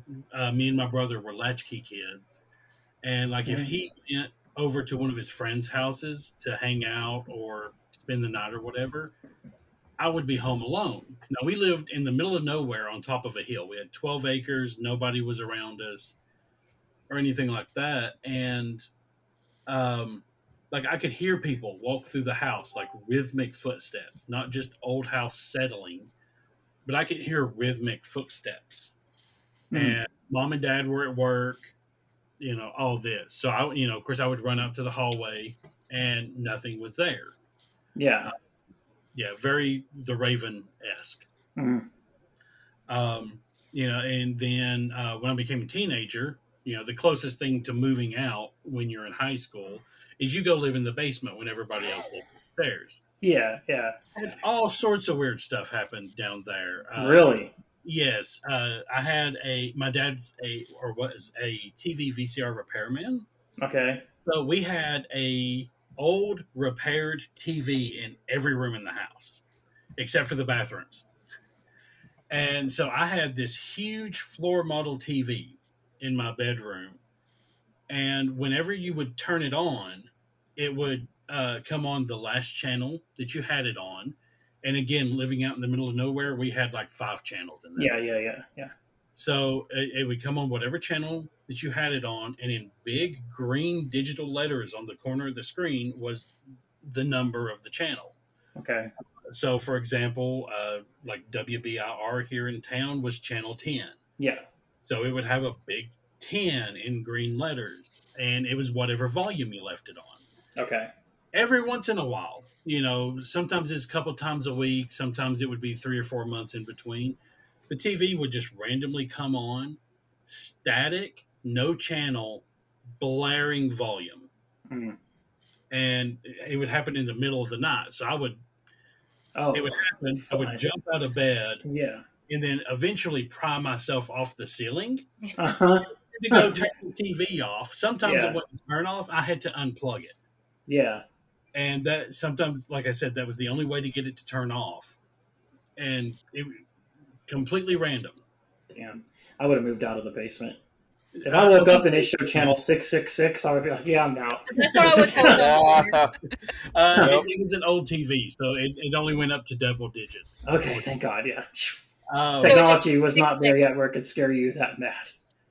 It's like, if we do 69, it's just going to say nice. Nice. But there was always weird things going on. I would hear scratching in the walls. Yeah. And, my parents were always like, oh, well, it's just a mouse. And I'm like, but it starts right behind my head, and it sounds like fingers crawling up the wall. Go up about 3 feet, stop, and then start again right behind my head. Nope. And it does that rhythmically for, 10, 15, 20 minutes. Yeah. Was there ever a point where you're like, yeah, I think I'm going to move out of the basement, or were you just still a teenager? Oh, yeah, I was down there for, I think, 3 or 4 years. Okay. And eventually I was like, no, screw this. And then I moved back upstairs. A little bit after my brother moved to college, so that Okay. way I had a bit more privacy. Moving Yeah, there. yeah. You're like, okay, you know what? You can have the basement. I'm gonna go back up here. Yeah, that's some spooky stuff. And then, of course, going on ghost hunts, there's no shortage of happenings there. Yeah. So I wanted to talk about. So the last time you guys had came on, it was I guess like a couple of months into the pandemic, and you hadn't really gone back on any haunts because I think everything was still probably like closed up due to the pandemic. Have things started opening back up again where you're able to get in there safely and do investigations? Oh yeah. Yeah, we've done quite a bit this year. Like some of it's been last minute just because of the way that life is panned out. We did Brushy Mountain earlier this year. Okay. We went to Waverly twice. I'm missing one. What? We did Bijou this Trans year? Allegheny twice last year. Ooh. Now, what is Transalgania? It is a huge haunted asylum up in Weston, West Virginia. Yeah, it's a lunatic asylum, so it's actually like, yeah. Ooh. Okay, and it's been shut down for quite a while, I'd imagine. I guess that's a dumb question because, yeah, you're not going to just wander around with, like, the patients. Not as long as you would think, but it's been shut down for a minute. But like a Okay. lot of these places, like when you look at Brushy Mountain, it's really shocking how recently it was open. Yeah, because that's that opened right for visits and everything, like, right before the pandemic, right, Scott? Because didn't you go? Yeah. Oh yeah. Which place? The Brushy. Oh yes. That. So Brushy was really fun. I went. I can't remember if I went twice. I went once with Waller and some people from work. I don't know. I don't know if did. I go with you guys too? I don't think so. No, you didn't, because we did an don't think so. overnight, and I know we pinged you, but Yeah, I think I was supposed to go, but I think one of the people I was going with somebody got sick or something. I don't know what happened, but that's what I think happened. Yeah, Yeah. because we've done 2 overnights there. right. So yeah, I went with Brushy, but it wasn't with them. Okay. And, yeah, because you went with people from IFB and Waller. Yeah, that's exactly what happened. Did you Yes. stay overnight, too? No, we did like I think it was the 4-hour tour. I think is what it was. Okay, like the public ghost hunt. No, well, it wasn't public, but it wasn't an all night thing. So I'm trying to remember how long it was. It was at night, but it wasn't like an 8-hour thing or anything. It was a Yeah. That's still kind of an overnighty thing, is what we would consider it, because you're there for yourself, okay. Yeah, it doesn't. It definitely was a private thing. Yeah. Do they still? Because I know when you went the first time, because I was talking to Katie about that, and there was like some sections that they had blocked off that you all could not explore. Is the whole prison basically open now, or is it still like kind of limit to where you're allowed to go? I don't think that they had many places we weren't allowed to go. Okay. I don't But remember any you know, restricted sometimes areas. we're lucky because we're an established team. Yeah, like Yeah. we're an established team. They usually give us the rights to go places that they don't let other people do. Okay, and you guys just always do like private tours, right? You don't do anything with unknown people, right? Trans Allegheny, we actually did public because with the pandemic, they limited how many people were in the facility, and that place is so massive. Like Mhm. you really don't see anybody else anyway. So it's like almost $1,700 to rent the building by yourself. Oh for 10 God. Okay. Yeah, And it's then definitely best to go in groups if you can. Yeah, so doing it that way, we were able to still have our privacy without going broke. Okay, and I Right. guess when it gets to that point, a price point, you don't have to worry about being with people that are just like wanting to do, oh, haha, look at us, we're in a ghost house and stuff like that. Oh no, you'll still get those people because some people Oh. have money to burn. Okay. So, Even the ones when we paying went to Trans $100 Allegheny, for we had one time where there was a group of girls. Yeah. Ugh. The So good you- news though is they tend to leave early. They don't tend to Okay. stay. Oh, that's good. Yeah. And so once they get out, you can start doing like your more like, because I guess it's hard for you to do like your investigations if you have a bunch of just idiots running around. 100%, yeah. There's a lot That's of why we tend to contamination rent on out our the whole entire reporters. places, but like Trans Allegheny, yeah. Yeah, because you can't tell what you're hearing is really something, or if it's just some dumbass making a bunch of noise. You know. Yeah. Yeah. Yeah. And do you have to like go into the places now during the pandemic? Do you have to do stuff like masks, or is it okay not to wear the masks? In the beginning, it was very heavily with masks. A lot of the places have relaxed it to where if it's your group, you can make the decision on what you're doing since you're renting the whole place yourself. Okay. So as a team, we usually have the rule that during the walkthrough, if we do it, everybody's masked if you're not from the same household. Okay, yeah. And then as you divide up into teams, when we can socially distance or you're with people that you're with all the time, or if you're vaccinated, then we can make the decisions then at that point. But we try to be really careful with it.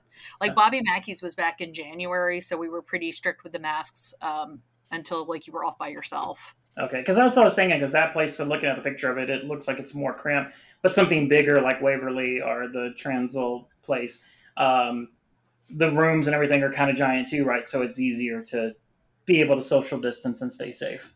Yeah, and I mean, Bobby Mackey's is deceptively big. It looks small from those pictures. It's actually... Oh, okay. Yeah, you'd be surprised at how big that place actually is. Oh, nice. That's awesome. So what I want to know, Scott, is when are you going to start going back with them? That's a great question. I think this is I think the timing is right now, so I think I need to get back in this. What's your next... I miss it so much. What's your next haunt?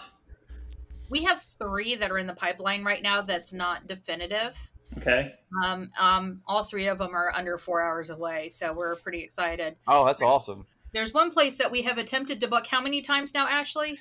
At least 5. We won't name them, but at least 5, and they keep saying, whoops, we forgot to take that date off the site. So, boo. I know. We were like, come on. Like, now initially, like, in all fairness, we tried to book Thanksgiving weekend, and they're like, yo. They shouldn't have put it on the thing as open if they weren't going to offer it. Yeah, if it said open, I don't blame you guys. I think it goes Thanksgiving one would be kind of great. Yeah. When all your family's dead, that's what you do for a get-together. Yeah. Right. Yeah, you just put a cornucopia in the middle I think, Ryan, you should come with us one time. I was about to ask that. Boston, we've already promised that we're going to do a pole dance class or a pole class. What do you think about RBAFK going hunting? Oh, absolutely. I've got shotguns. I've got this. Oh, ghost hunting. Yes. Sure. Okay. I would be down. Boston don't play around. He goes hunting with shotguns. Damn. I am very much a Scully when it comes to this kind of stuff, but I respect people and what they feel in their experiences. That's why I think it would be cool for you to come to bring a skeptic along with us. Yeah, we love taking skeptics. We love taking skeptics. Yes. Yeah, I would love. We don't always leave my with hair's a already skeptic. almost white, so if I get really scared, and I think that would be kind of exciting. I would be down. I don't know if Gedalia really believed anything. When I took him to Waverly, I guarantee he's not a skeptic anymore. Oh God, no! He probably still has. He probably still wakes up in the middle of the night screaming. Yeah. Oh, there is one thing I completely forgot to tell you though about that night that I didn't even know about. Yeah. Until he told me later. I guess he was too freaked out to even let me know. So I actually had a third thing happen that I had no clue about. Really? And this was I don't remember what floor it was. I think it was on one of the upper floors. But there was a big group of us together. We kind of had a little meeting hall where we had all the equipment set up and everything. And then I decided I wanted to go walk down the hall by myself just to kind of see, what happened. And, and so I did, and blah, blah, blah. And then, then I came back and all is well. So later, I don't know if it was later while we were still there or later after we were done with the investigation completely, Gedalia told me about what happened.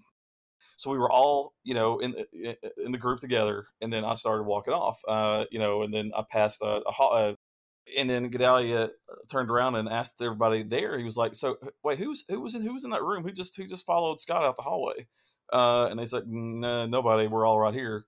And he said he couldn't explain it. He said that there was like when I passed the door or the room, there was he just saw an outline of it looked just like a human being, like an outline of one that walked out of the room and right behind me and started following me down the hallway.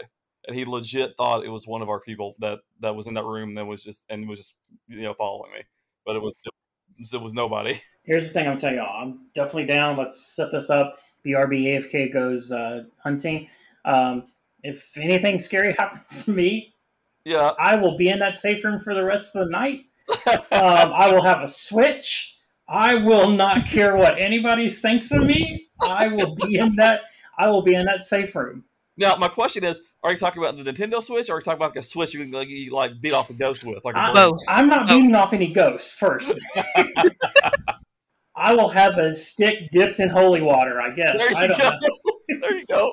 I'll bring a whip. I'll be like Simon Belmont. There you go. You can bring some, pour a circle of salt around you. Yeah, something. I'll start praying to God. Dean Morgan, Dean, please hear me. Dean, please hear me. Dean Winchester, please hear me.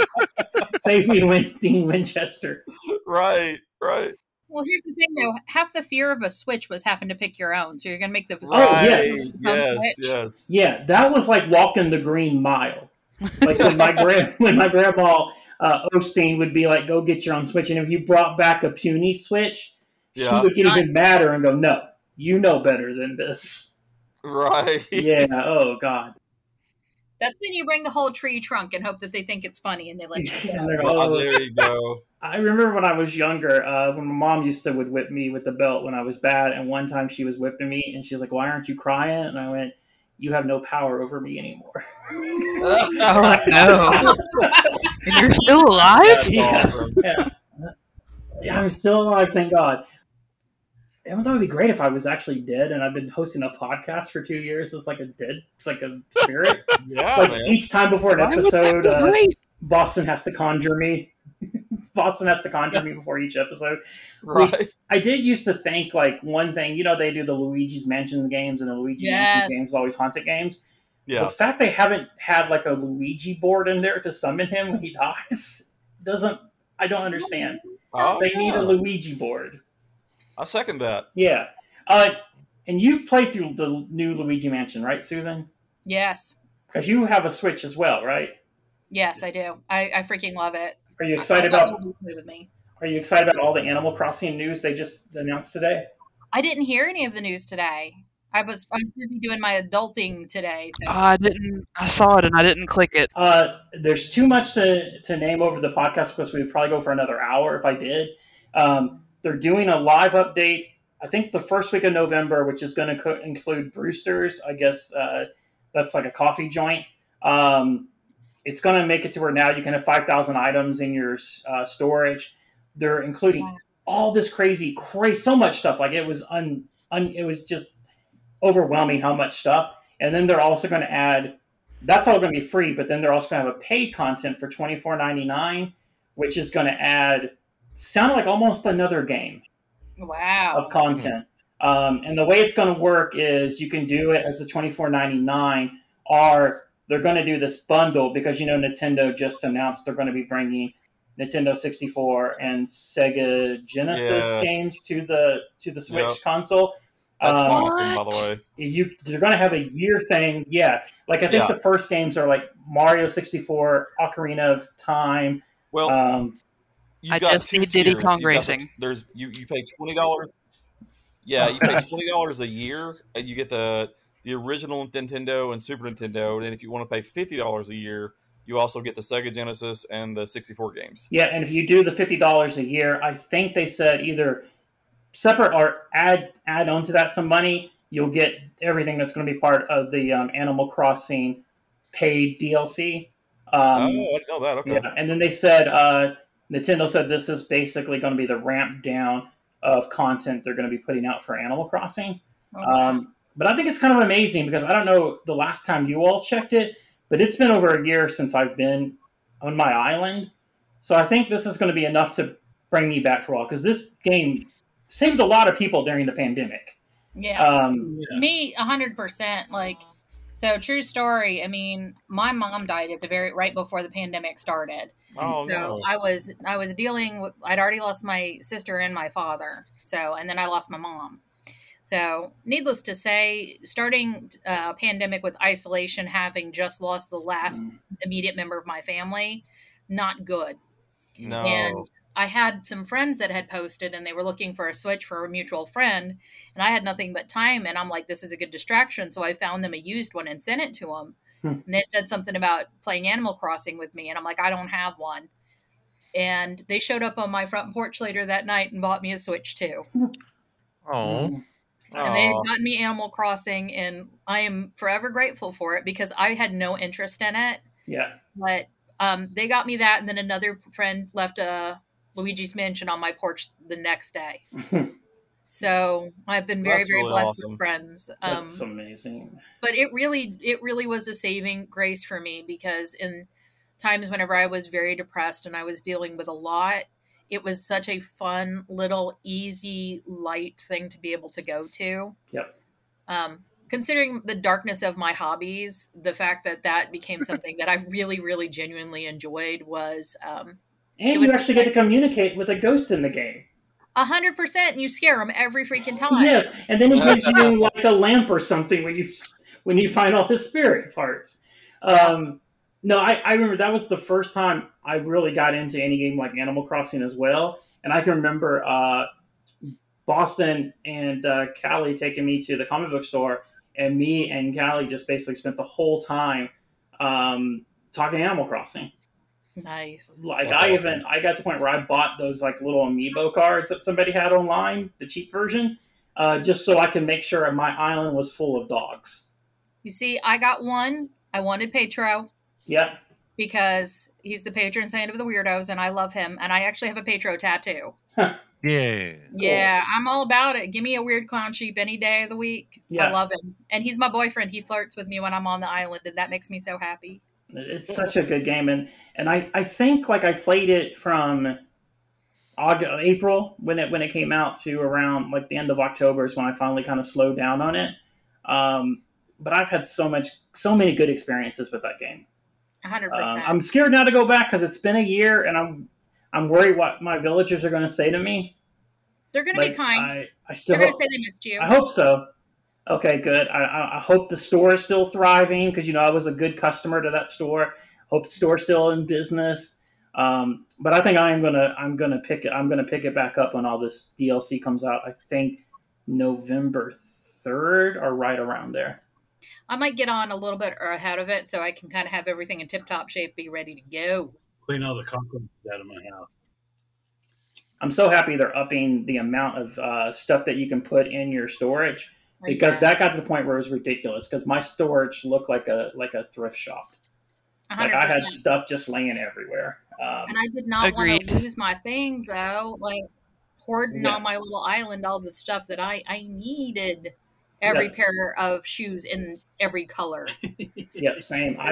It was, and so Sirius is 100% Willoughby can vouch to this. Salome had nights where we would all play Animal Crossing together, so it was a way to interact with each other. Yeah.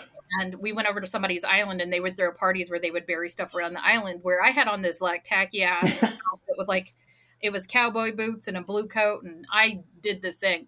I thought that was so funny. I bought the exact same thing that I could find through like online things. So the first Salome show back that I could dress up like my Animal Crossing character. Mm-hmm. Not realizing it would be a year and a half later and nobody would think the rest of it was funny anymore. Here's something I've never shared with anybody. So I've kind of like, it's casual dating with someone. I think everybody in here kind of knows her. But our first date was Animal Crossing. Aww. That is so cool. We went to her island. She had made a flag with my face on it, and she goes, "This isn't too much, is it?" I go, "It's a little creepy." But no, I didn't say that. I did say that. But I was loving it. I was like, "Oh, that's awesome." And ended it right there. Yeah. I started running back to the airport. We went to the museum. And she was showing me like all the art and explaining it. And we sat there and took pictures of ourselves on the bench in front of the art. It was awesome. That is so awesome. Yeah, because at that time, you couldn't really go out on real dates. No. Right. Because like you couldn't go to restaurants. You were still just wanting to, keep your space and stuff like that. But from that, I've seen people have got married through Animal Crossing. Mourned losses through Animal Crossing, came out to their friends through Animal Crossing.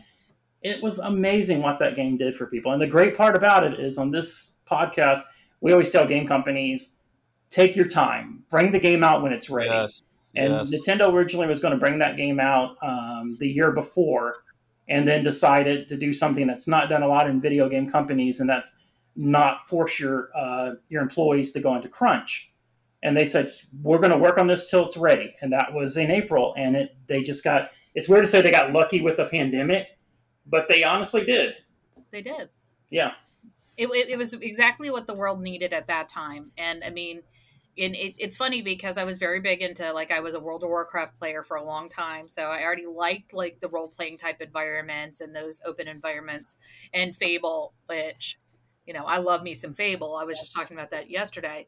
Yeah. But it never equated to me Animal Crossing was the same kind of an idea. It's like this world where you get to carve your own little niche in this world and build your own community. And and once I started playing it, I'm like, oh, it's like World of Warcraft with none of the murder. So exactly. it was so wonderful, and I was really grateful for it.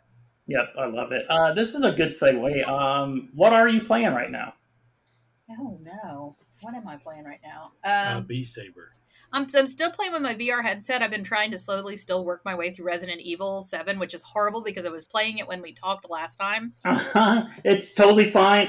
You're way braver than I am. So I have a couple other games that I've picked up. Honestly, I changed careers since the last time that we talked. So I've been so busy with work and life and everything like that.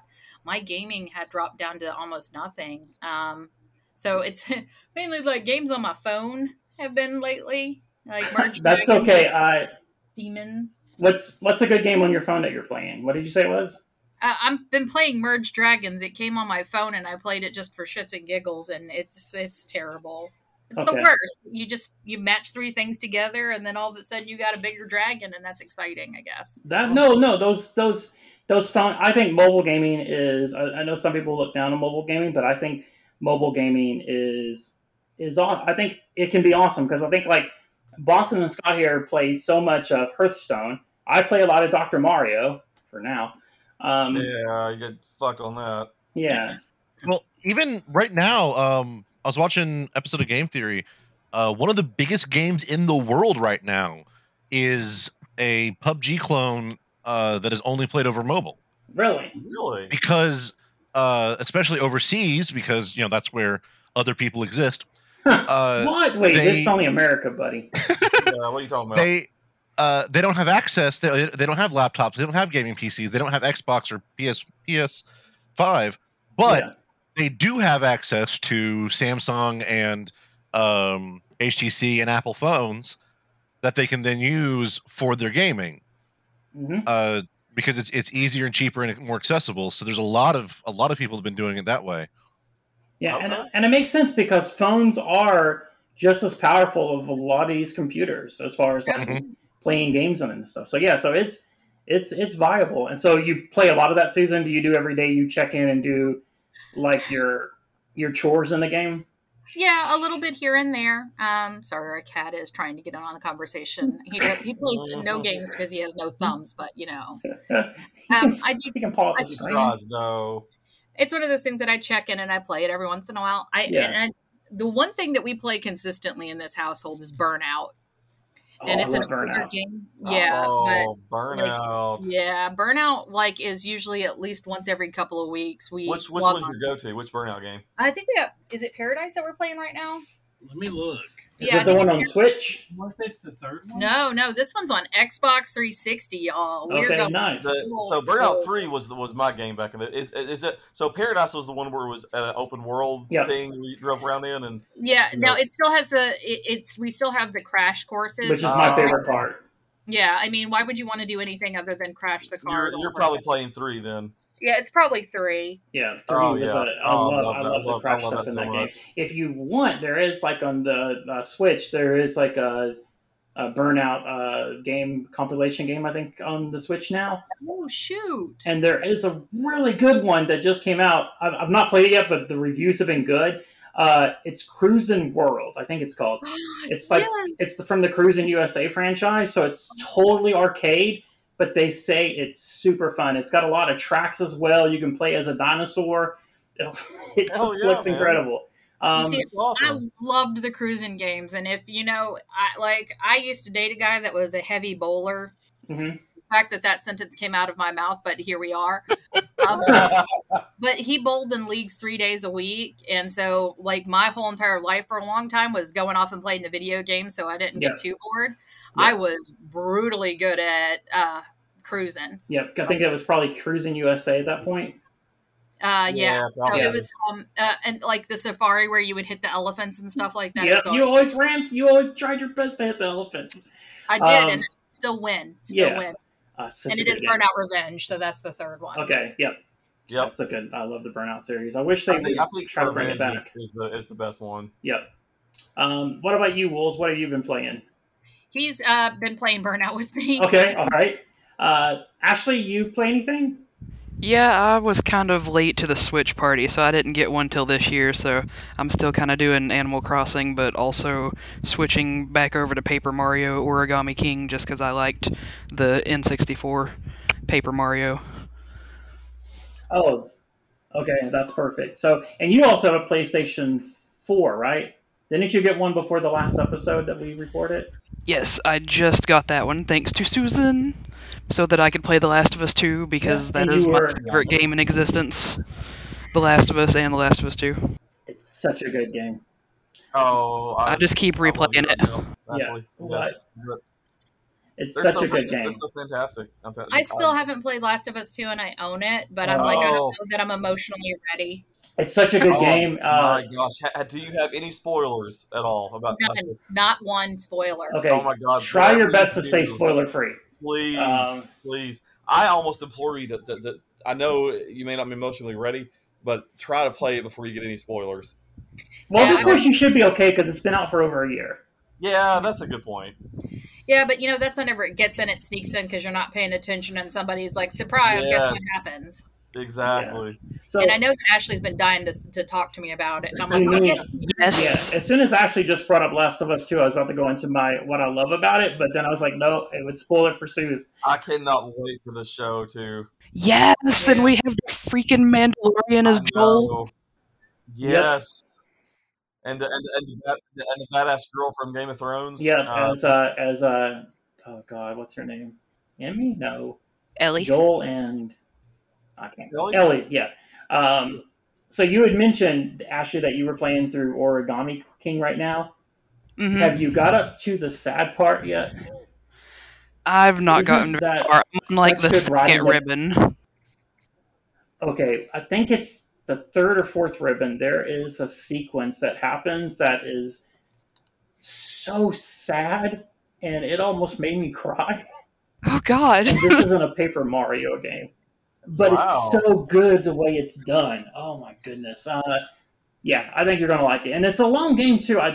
Do you really like the combat way they do it? Yeah. Yeah, it's so good. What are you playing, Boston? I have been playing, still been playing Sub-Zero, although we took a little jaunt through the zombie fields last night, didn't we? Wait, who's this we? Did we now? Yes, tell us about our jaunt through. Me, Scott, and Boston are jaunting through Back 4 Blood right now. Yeah, and before Boston goes into the story, I would like to just preface it with saying that all three of us tried playing the game by ourselves, and we got a little bit cocky. Oh, so cocky. Yeah, a little bit, because like when you're playing by yourself, apparently it's just super. It's on super duper easy mode or whatever. So it was so much to the point where I messaged the two of them. I was like, "Hey guys, are you guys really feeling underwhelmed with this?" Yeah, I was bored. Oh, bored out of my mind. Yeah. So then we all three get together, and I'll let Boston take over. Yep. Set the table. What kind of game this is too? So it is the spiritual successor to the Left 4 Dead series, made by a lot of the same developers that left Valve. I didn't know this. It plays really similar. I mean, it plays very similar. Yep. Yeah, it plays very similar to Left 4 Dead. As far as there are more special zombies, and the guns feel a little bit more like Call of Duty or Call of Duty Warzone, where you pick up the guns, and then there's different attachments for them to make them better. Yeah, and a lot of it's kind of randomized.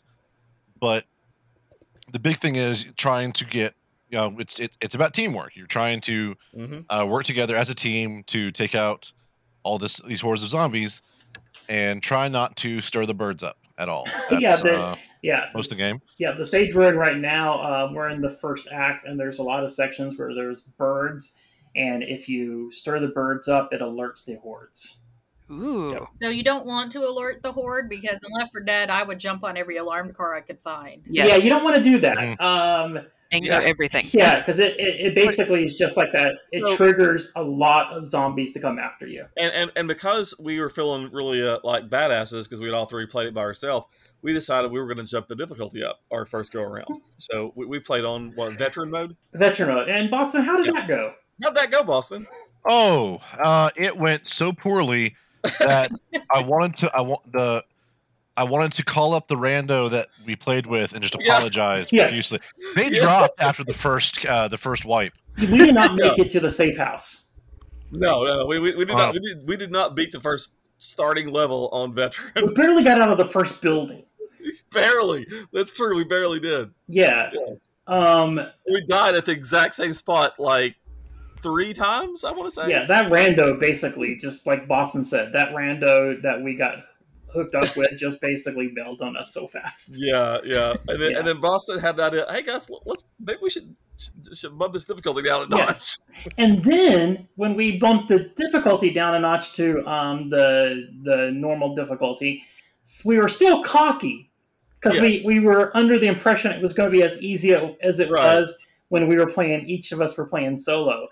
And we got really cocky when we made it past the place where we kept dying at. Yes. Then we were like, oh yeah, we got this. So cocky that instead of running to the safe room, which should be your instinct, Scott decided to go fight one of the special zombies. Sure did. I didn't realize he was over there, but I sure did it. Yeah. Suffice to say, we made it to the first first safe house. We did not make it to the second safe house. We almost did, though. We were right there at the very end, fighting the last boss. There was one point where we all got lost, and I was by myself, and I was fighting all the special zombies. And then when I finally found the other guys, they were in like a kind of like a safe room, just healing themselves. Yeah, there was like a med kit there. Yeah. Like, I'm sitting over there fighting all these different kind of zombies, and they're just tossing back medicine, laughing. But we finally get to this giant special named an ogre, which is kind of like a giant 20-foot zombie or whatever. And I thought we were going to have a decent chance until Boston gets knocked into a fire pit and cannot get out of the fire pit. At one point, Boston just screams, leave me to die. Oh, he did. He's like, just leave me be. Yeah. How did it feel, Boston, when you were on fire for like 5 minutes? It was amazing because I had but the part that was funny for me is I had just switched from a ranged secondary weapon to a melee weapon. Yeah. Because I was like, all right, I'm going to get all up in there. I'm going to have some fun. And then, I come out and the big ogre grabs me, chucks me across the room into this pit of fire. And I drop down to dying state. And all I've got's a bat because all you can use is your secondary weapon when you're dying. Yeah. So if something came near me, I could hit it with a bat, but that was it. I just sat there like. So and the pistols in Left 4 Dead, whenever you get knocked to the ground, you can only use your pistol or whatever. For your secondary weapon. Tell you, if you are at all a Left 4 Dead fan, you will love this game. Yep. I'm so excited. I'm basically salivating over here because I'm ready to go buy this right now, and this is so relatable because I broke a controller one summer when me and my friend decided to go expert mode, and apparently the tanks can't come in the safe room on all the other modes, so we usually would lure them back and we'd go hang in the safe room and shoot them the whole time. They can come in the safe room on expert mode. We screamed, I threw my controller, it exploded. Oh no. It was bad. But I want to do this game so bad now. This game. That's when you know you're a true gamer, when you get mad enough to break your controllers. So the big difference between this game and Left 4 Dead is it does have a card system. So as you're playing through the game, you're getting survival points, which is kind of the currency. You can then use the currency to buy cards. Like one card may be that you get 20% more stamina. One card is when you're crouching and shooting, there's no friendly fire. There's all these different kind of cards. and you build your deck. So once you've played it enough and got your deck big enough, before each time you go into the game, you can decide what. Yes, you can decide what kind of deck of cards you want to use in the game. It's also cross-play on all systems. So, like, Ashley, you have a PS4, right? Right. Yeah. Yeah, so you can play, if you have, I was playing on the PS5, Scott was on a Xbox One, and Boston was on a PC. Nice. wow. Yeah, we're on an Xbox. I was having some headset issues, though, so I'm still not sure what's going on with that. Yeah. If you're on Xbox or PC, if you sign up for the Game Pass, the game is currently free. Oh, Yeah. shit. Yep. Yeah, you only have to pay for it right now on the PlayStation family. So really, if you have a computer or and you want to try it out, you can just sign up for a month of Game Pass and download it for free. Yeah, but I would definitely recommend, if you're getting this game, for anybody listening, don't get it if you're planning to play solo with just bots. Nope. It's going to leave a bad taste in your mouth. You're not going to think it's good. But if you have a bunch of friends, and anyway, we ended up doing it. Like, we had headset issues, so we were about to give up, but we just ended up instead just calling each other on Facebook and putting it on speaker. And it was okay. I mean, it worked out perfectly, except for the time where they left me to die and they all ate medicine. But otherwise, it was delicious medicine. Yes. But no, it's a fantastic game. And I would say, too, like, if you're a PlayStation family and you do have to purchase it, I still think it's worth it. That's not even a question. I'm totally going to get it because, like, some of the best memories I have are staying up all night playing Left 4 Dead and Left 4 Dead 2. Like, the Tank Burger achievement is still one of the best things that I've ever done. Yes. Oh, and they'll do stuff in this game, too, where, like, before each stage, you may get a card that has a special, like, kind of thing. Like, what was it, like, Boston, the one that we had? Like, take this item to the safe point? Yeah. You sometimes will get special missions that will get you extra copper. Because, yeah, the main currency of the game is copper, because, of course, it is. Huh. So it sounds like it's kind of like you build up talent trees and things like that with the cards, and so you have different, like, skills and things that you can hone. And exactly. So it has, like, that sounds like some of the stuff that you could do with Dead Island. Okay. Where you build up island weapons and things like that. Yeah. Yeah. Like pills in The Last of Us, you can build up stamina.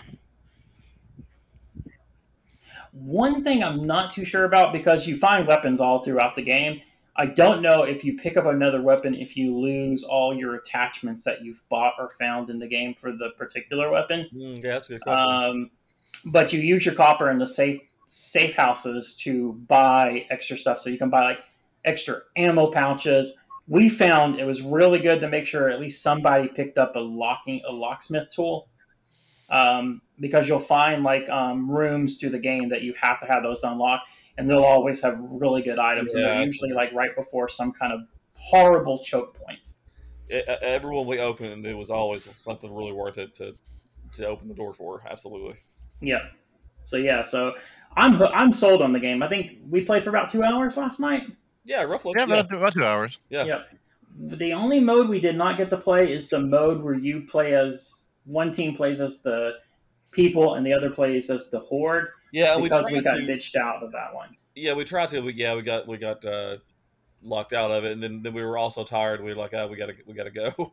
Yeah, but it was incredible to play 3 different systems essentially. Yeah, and there was no, like, slow down or anything once you're right inside the actual game. Yeah, and I mean, that's the dream that we've all had for years. I know. Play with your friends. Yeah, It makes no sense. Like, I know Diablo 2 just came out. Yeah, and I know a lot of people are having issues with playing it online right now. I know there's still some bugs in it, but the fact they did not do any kind of crossplay just makes no sense to me. It blows my mind. I can't understand it at all. And that there's no with how we know it can be done now, because it's becoming more of a common thing. So I don't know. There's just, to me, no reason to make a game out like that where it's not crossplay. Yeah, I can understand if you're, like, an independent, like, small company and you just don't have the money or the resources to make it crossplay. But when you're Blizzard, it doesn't make any sense. But I think But I was agreeing. Sorry. Yeah, and it's crazy too for Back 4 Blood. it's not usually like the first week a game comes out like that, something like this, you'll have problems like getting into the games or whatever, but it seems like it's running well. And they're doing a great job of already addressing issues people have, because I saw today that they've already tweaked some of the difficulty. I saw that too. I didn't read the article yet, but I did see that. I guess I'm the only one that reads articles. Well, you read articles. I guess we can wrap. Too. Yeah, exactly. Yeah. I guess we can wrap up with some recommendations here. This could be anything, game, book, TV show, movie, anything that you want to recommend. Scott, do you want to start us off? I'll start us off. I've got two, Okay. a movie and a show. This is unheard of. I know. I'm breaking all the rules, baby. And I want to keep the movie kind of like horror themed. So Okay. it's on Netflix, and it's called Blood Red Sky. And basically the concept, I think the reason why I dug it is because I really like kind of different, unique kind of things. I've never seen this concept in a movie before. But basically it's about a mom who has become a vampire. Throughout the movie you see why and what happens to her, but she's a vampire, and she is on her way to the States with her son, because there's some doctor there that knows how to maybe cure her or slow it down or whatever. The only weird thing about the whole movie is there's medicine that she takes that slows her down where she doesn't turn, but they never explain how that happens. Like they never explain like how in this universe that there's doctors know that there's vampires and they just know how to cure them. I don't know. They never explain that. But so basically she's on a plane with her son to the States, and the airplane gets hijacked. And it's basically her trying to save her son and intentionally letting her vampiric powers come out, where she stops taking the medicine, and, that's the only way she can save everybody. So basically that's the whole concept. She's a vampire in a plane with a bunch of hijackers, and she's trying to save the day. But basically it's really good. It's a really good movie. I really recommend it. And it's on Netflix? It's on Netflix. Yep. Okay. So Blood Red Sky. Sounds cool. And the second one is a TV show, also because I really love unique, weird kind of things. And has anybody started watching Squid Game yet? Yes. Oh, I'm into it. I think I'm 5 or 6 episodes in. I haven't finished the season yet. Okay. Have you guys finished the whole series? Yeah, I have. Yeah. Okay. I have not. Yeah, I'm digging it. Do you guys do the subtitles or the dub? I do subtitles, but when Willoughby was watching with me, I switched over to dub. I've read that the subtitles weren't very accurate, and the dubbing too. But so there's some interesting articles where you can get like some of the characters actually were almost changed a little bit by the dialogue. So interesting. Oh wow, really? Yeah. Well, I noticed like if I try to hear something like, because I've got the English dub on, but if I miss something what they say, and I'll put the subtitles on, the subtitles do not match what the English dub is saying like at all. Yeah, I think I read somewhere they said as far as subtitles go, closed caption is bad, but if you do just English, because there's 2 versions, closed caption and then English. Yeah. English is closer to what they're trying to convey than closed captioning is. Got it. Yeah. But yeah, I do recommend that because it's just so different and kind of out there, and I love that kind of stuff. So I'm really digging Squid Game. Yeah, and it's kind of interesting with Squid Game how Netflix is operating, because Netflix didn't really hype this show at all before it came out. No, I heard nothing about it. They do this weird thing now where they just throw shows at the wall and see what sticks. Right. Because it's now, I think they said 111 million viewers. Because they also did a smart thing where they released it worldwide at the same day, like in I think 19 different languages or 19 countries. Oh, I didn't know that. Okay. And they've already greenlit a second season. Oh, good. Okay. Yeah. Yep. Awesome. Those are good recommendations, Scott. Well, thank you, my friend.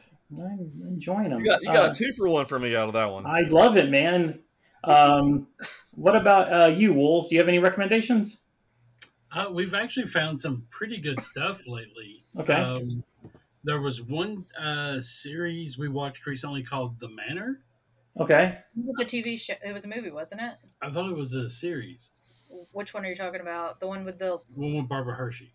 I thought it was just a movie, but maybe. Okay, well, it is a program on streaming. A lot of times when we have the TV on, I'm not paying a whole lot of attention. I'm not a huge TV watcher. Okay, it is a film, by the way. It is. It is okay with Bruce Davidson too. Yeah, Bruce Davidson and Barbara Hershey. Oh wow. And, yeah, I mean, I would watch almost anything with Barbara Hershey or Bruce Davidson. So, with them being together, very, very interesting film, and very along the line. It's not like hard horror. There's not like a whole lot of blood and gore in it, but it would definitely be categorized as horror. But just a lot of good. Me being a cameraman, photographer, and whatnot. Yeah, I know the cinematography. There's some brilliant cinematography in it. And it's where did you watch it on? That was on Amazon Prime. Okay. And I'm not the biggest fan of American Horror Story. However, the new the double feature season, the first storyline has been quite good, and we started the first episode of the second storyline. Yes. And so the first half, 2/3 of it, is probably some of the best television I've seen in years. The black and white portion, right? Yes. Yep. Yeah. The modern day part is a little weird. I'm hoping it gets somewhere. Yeah. But yeah, the 1954 thing that they've got going on with Neil McDonough, or however you pronounce his name. Yep. Absolutely brilliant. That's so good. I could barely blink through it. It was so captivating. Yeah. Then comes the modern day part. Jury's still out on that. It is. It's worth it for that first segment alone. But it is it's the best American Horror Story's been in a very long time. I think so. Yeah, like the first season was good, and I think Carnival or whatever it was called was good. Freak Show. Yep. That right there is a perfect example of how much I pay attention to. But you're right. The Freak Show season was good, and beyond that, I've not really seen a whole lot. What about Dave Built a Maze? I forgot about that. Yes, Dave made a maze. Dave built a maze. It's on Shudder. Yeah, it's on Shudder. It's got James Urbaniak, that some of the listeners may know as Dr. Venture. Yeah, and Kirsten Vangness, Garcia from Criminal Minds. Again, just a very captivating watch. Very interesting. You never know where it's going to go. Very, very interesting bit of cinema there. Okay, and it's called Dave Built a Maze. Yes. Dave made a maze. What's it streaming on? Shudder. Okay. And I think which is worth getting. I'm just putting that out there. Yeah, I heard Shudder has some really strong stuff right now. So many streaming they've got channels. a lot of really good stuff. Yeah. All right. What about you, Ashley? Do you have any good recommendations? I mean, I'm going to be honest. I've been pretty boring and not watched or listened to a whole lot of anything lately because I downloaded Kindle Unlimited, and I've been reading like crazy. I can do a book recommendation, but... Oh, that's fun. Yeah. Yeah, book recommendation. We have readers here. We've actually had people before that's given book recommendations. Okay. Don't say it like that, Scott. Like we actually have people who know how to read. Yeah, some of our customers some of our listeners know how to read. Yeah, no, books are fine. Like what would you recommend? Well, the one that I've kind of been obsessed with is called Zodiac Academy, and it's by Caroline Peckham. It's described as like a brutal, spicy Harry Potter world, and it has 6 books right now. The 7th comes out in December, and I binged all of those books probably in a few days. Like it's something that kept my attention for really. That's impressive. Better than anything has in a long time, and it's basically about 2 twin girls. They grow up in the mortal world thinking they're normal, and they on their 18th birthday, they have powers that awaken, and then this academy has tracers to kind of pick up on that because they're actually part of the Fey world. So everybody thought they were dead. They're royalty, and they're the rightful heirs to the throne. And they have these 4 guys that have been raised to basically take over that position. So then there's just a lot of, tension. There's, they all have elements that they can control: air, fire, water, earth. And it's this whole power struggle between, they've got dragon shifters, they have wolf shifters, phoenixes. Like, it's this whole world of magic and all the things. So it's very captivating, at least for the things that I like. No, it sounds awesome, and I bet you we'll see that turn into a TV series within the next couple of years. I could definitely see the CW getting a hold of it and probably running it, but... Did you say it was a trilogy, Ashley? No, it's got 6 books right now. Oh, 6 books. 6 books. And there's actually a series that happens 4 years before it. So it's a whole world that happens in the Zodiac Academy world. It's called Solaria is the name of the world that they live in. But it's Fae, it's magic, it's all the things. But the writing's really good. It's funny. No, I would definitely read that. And remember, guys, books are fundamental. So read a book. Read a book. You'll love it. Read a book. Read a motherfucking book. Yeah. Boston, what recommendation do you have other than this hit song that you just wrote? I did not write it. That is not my song. It's not an original. That is a long, old meme. Okay. Old meme video. Check it out. Read a book. That better not be your recommendation. My recommendation actually is going to be on it's a little service called Dropout.tv that I have been falling in love with again. It was started by the team from College Humor. Oh, okay. Oh, okay. And they still put out some YouTube videos every now and then, but like Dropouts where they've got most of their original content. And there's 2 game shows specifically that have been captivating me over the past few months. It's called there is Game Changers and Actually, and they're both amazing. Wait, Actually is a show? Actually is a show. Okay, I just see some TikToks every now and then of that. Yeah, it's a game show where it's kind of like Jeopardy. Okay. But instead of it being that you have to do it in the form of a question, your answer has to be in the form of a pedantic correction. So the host reads off a statement that is incorrect about pop culture. Okay. And the first one to buzz in and say, actually, because it has to be that is, oh God, how many people have lost points because they got the answer correct, but didn't say, actually, and then someone else swept in and got the point. Oh, that's amazing. It's heartbreaking. Okay. My favorite so far. Let me see if I can remember it off the top of my head and see who can get this. Chewbacca speaks Shriwook, which Han Solo understands, but Han still speaks English because trying to speak in Shriwook is hard on his vocal cords. So, but what is incorrect about that statement? Scott, this is your chance to shine. That Han can actually speak it. Nope. I didn't think he could. I thought he just understood what he said. Yeah, he understands. He understands the Shriwook. He understands. Yeah. Actually, that's not the planet Chewbacca's from.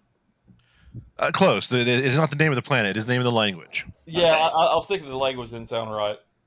Is that it? Is it the language? Anybody? Well, it has something to do with the language. Susan, Willoughby, Ashley, you got any ideas? I'm over a Star Trek person, so Willoughby's going to be the one I'm going to have to defer to. Yep, I'm not good at this. So, if I remember correctly, actually, it's going to be he understands Shriwook. However, human vocal cords cannot reproduce the language. That is true. That is true. So that's why he doesn't speak it back. But that's not the correction that we're going for. That I'm looking for. Ashley, you got an idea? Nope.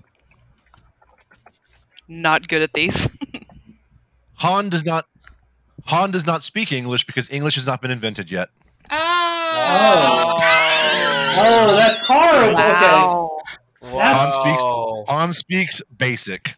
did anybody get that? Nope, no one got it. And even the host was like, "Yeah, this is the most pedantic question we have ever asked." I love it. I love it. Now- It's going to be burned into my mind forever. I'm hooked already. Now you said it was Dropouts. Is this another streaming service? It is like its own streaming service, like Brilliant or Shudder. It's Okay. like the little streamers. And it's not too expensive, but like I feel like I've been getting my money's worth. Okay, well, how much it run a month? Oh, Kim's been handling that part. I don't remember. I know that, but also, yeah, the other one though I want to plug real quick is because it's also stupid amazing. It's called Game Changers, and Game Changers, the rule of the game is that no one knows the rules of the game. Okay. That's amazing. So it's a different game every time. Yeah. But no one knows the rules until like they have to figure out what the rules of the game are, then try to win. Okay. Like as the game's going on.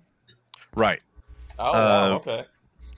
Two of my favorites is there's the lie detector. There's the lie detector machine. I won't give away the spoilers of that one, but one that is even if you understand the joke, it's still amazing to watch. It's called Brennan Can't Win. Yes. Yeah. So you're familiar with this? I've run across clips of it. Yes.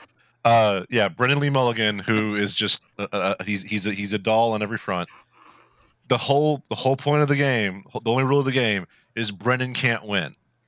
So whatever happens, Brennan has to lose that question. So if everybody answers the same, everybody loses. If everybody says yes, but Brennan says no, the answer is yes. Okay, that's just whatever it takes to keep Brennan's score at 0 throughout the whole show. It's amazing. And I would say if people want to try out, I don't know about the other show, but I'm just looking here. They do post on the YouTube. I'm actually a YouTube channel. They do post an episode a week. Yes, they do. I'm actually Game Changers. They're a little more close to the chest with. Okay. But I'm actually uploads every week to YouTube. Yeah. Is it usually a weekly show, or is it just that they give us 1 week? It's weekly. It is weekly right now. So I'm actually okay. As far as it looks like they have a lot of episodes in queue because I know that they've been recording some of the plugs post pandemic. Yeah. But it seems like they've been releasing a whole bunch of episodes that were clearly recorded pre-pandemic. Like everybody's still sitting on that couch together, and it's like, ooh, yeah, this must have been done 2 years ago. And it looks like they're doing a Kickstarter right now to do an actual game, a home version of it. Oh yeah, the home version. Yep. Cool. That's awesome. Those are good recommendations. Do you have any others? Oh no, I'm out. I'm done. Okay. I'm done. That's All it. right. Yeah. I'm gonna recommend a TV show that's on Netflix called Sex Education. Yes. I tried before to watch the show on HBO called Euphoria, which stars Mary Jane from the Spider-Man films. People probably know her from other stuff, but it just really never set with me because it's just too dark and depressing. Sex Education is kind of the opposite of that. It stars Asia Butterfly and Gillian Anderson from The X-Files. And Asia's mom, Gillian on the show, she's a sex therapist, so she knows, she does all that stuff. And Asia grows up in this home, so he knows a lot about sex too, although he's a virgin and can't even masturbate on the show.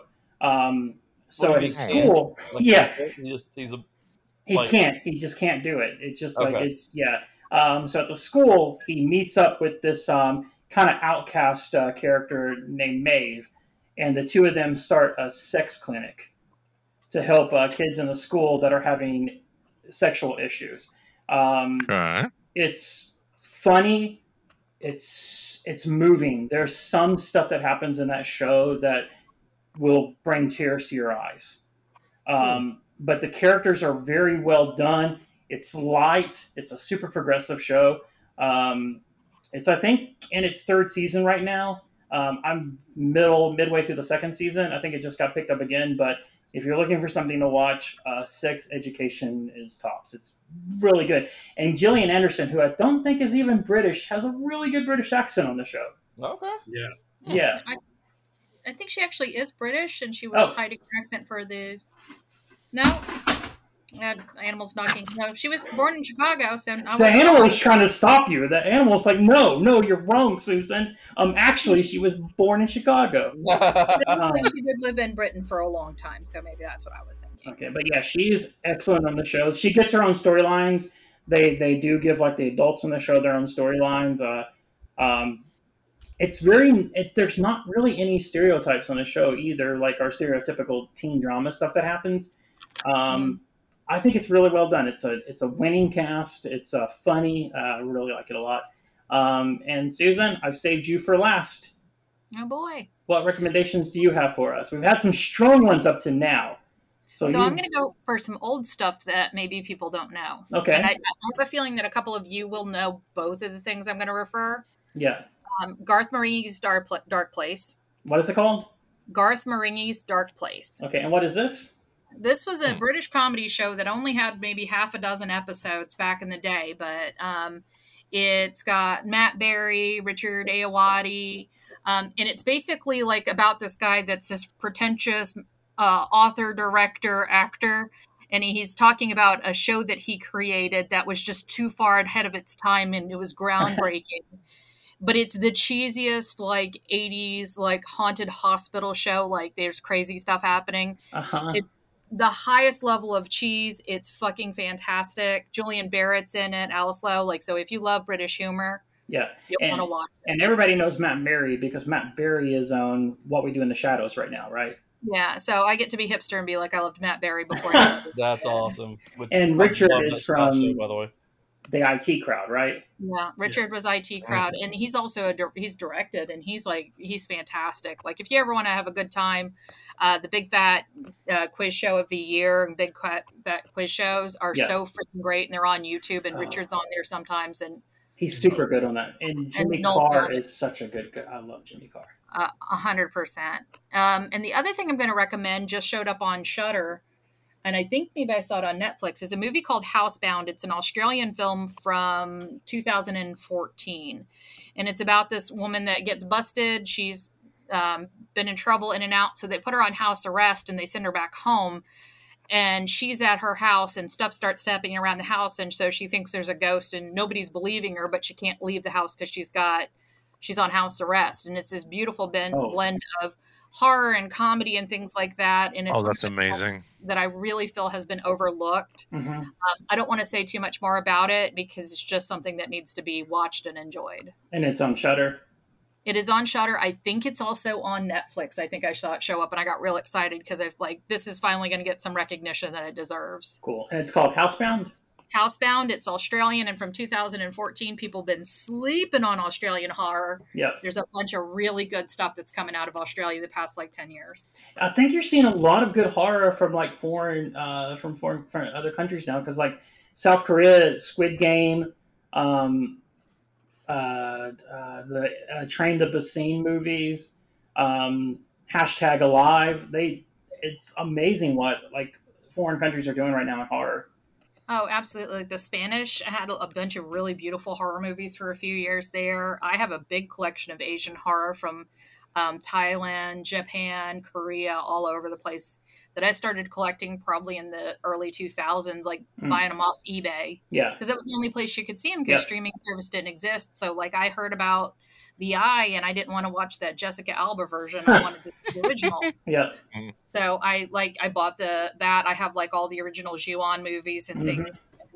It's just really neat to see what the origin stories were and how they were changed for American audiences. And sometimes it's not bad, but a lot of times you lose some of the soul of the movies in the translation. Yeah, Americans kids today have no idea how easy they have it. Because I remember in 2000, we had heard about rumors of this movie called Battle Royal. Yes.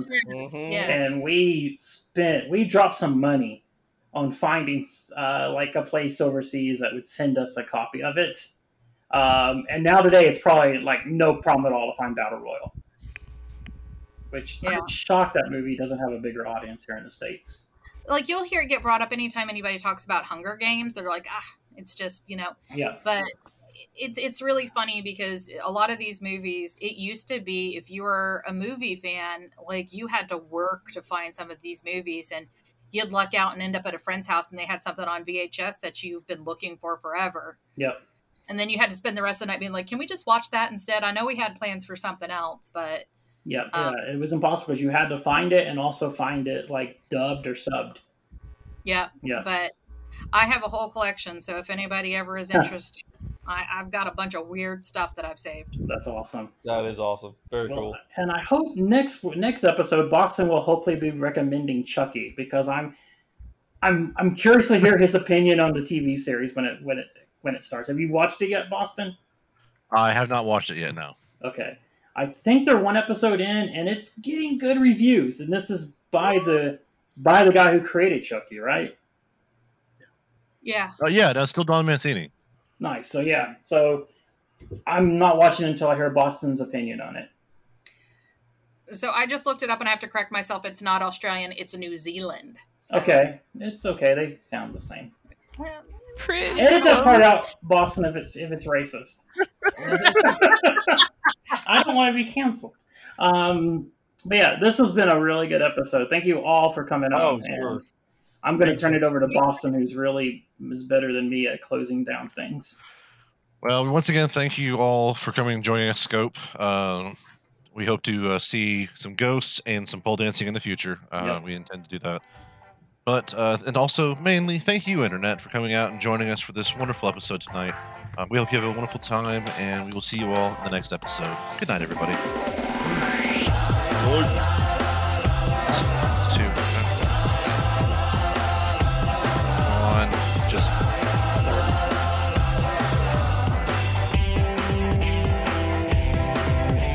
It's 2006, the consumer's still pissed. Won't take it anymore, so I'm writing a list. Don't try to resist this paradigm shift. The music revolution cannot be dismissed. 1898 Iggy Pop CD. What if I can get it from my sister for free? It's all about marketing, Clive Davis C. If fans buy the shirt, then they get the MP3. Music was a product, now it is a service. Major record labels, why are you trying to hurt us? Mix up in my face like, don't steal our songs, Lars. Well, Sony sells the burners that are burning CDRs. So Warner, EMI, hear me clearly. Universal Music, update your circuitry. They sue little kids downloading hit songs. They think that makes sense when they know that it's wrong. Hey, Mr. Record Man, the joke's on you. Running your label like it was 19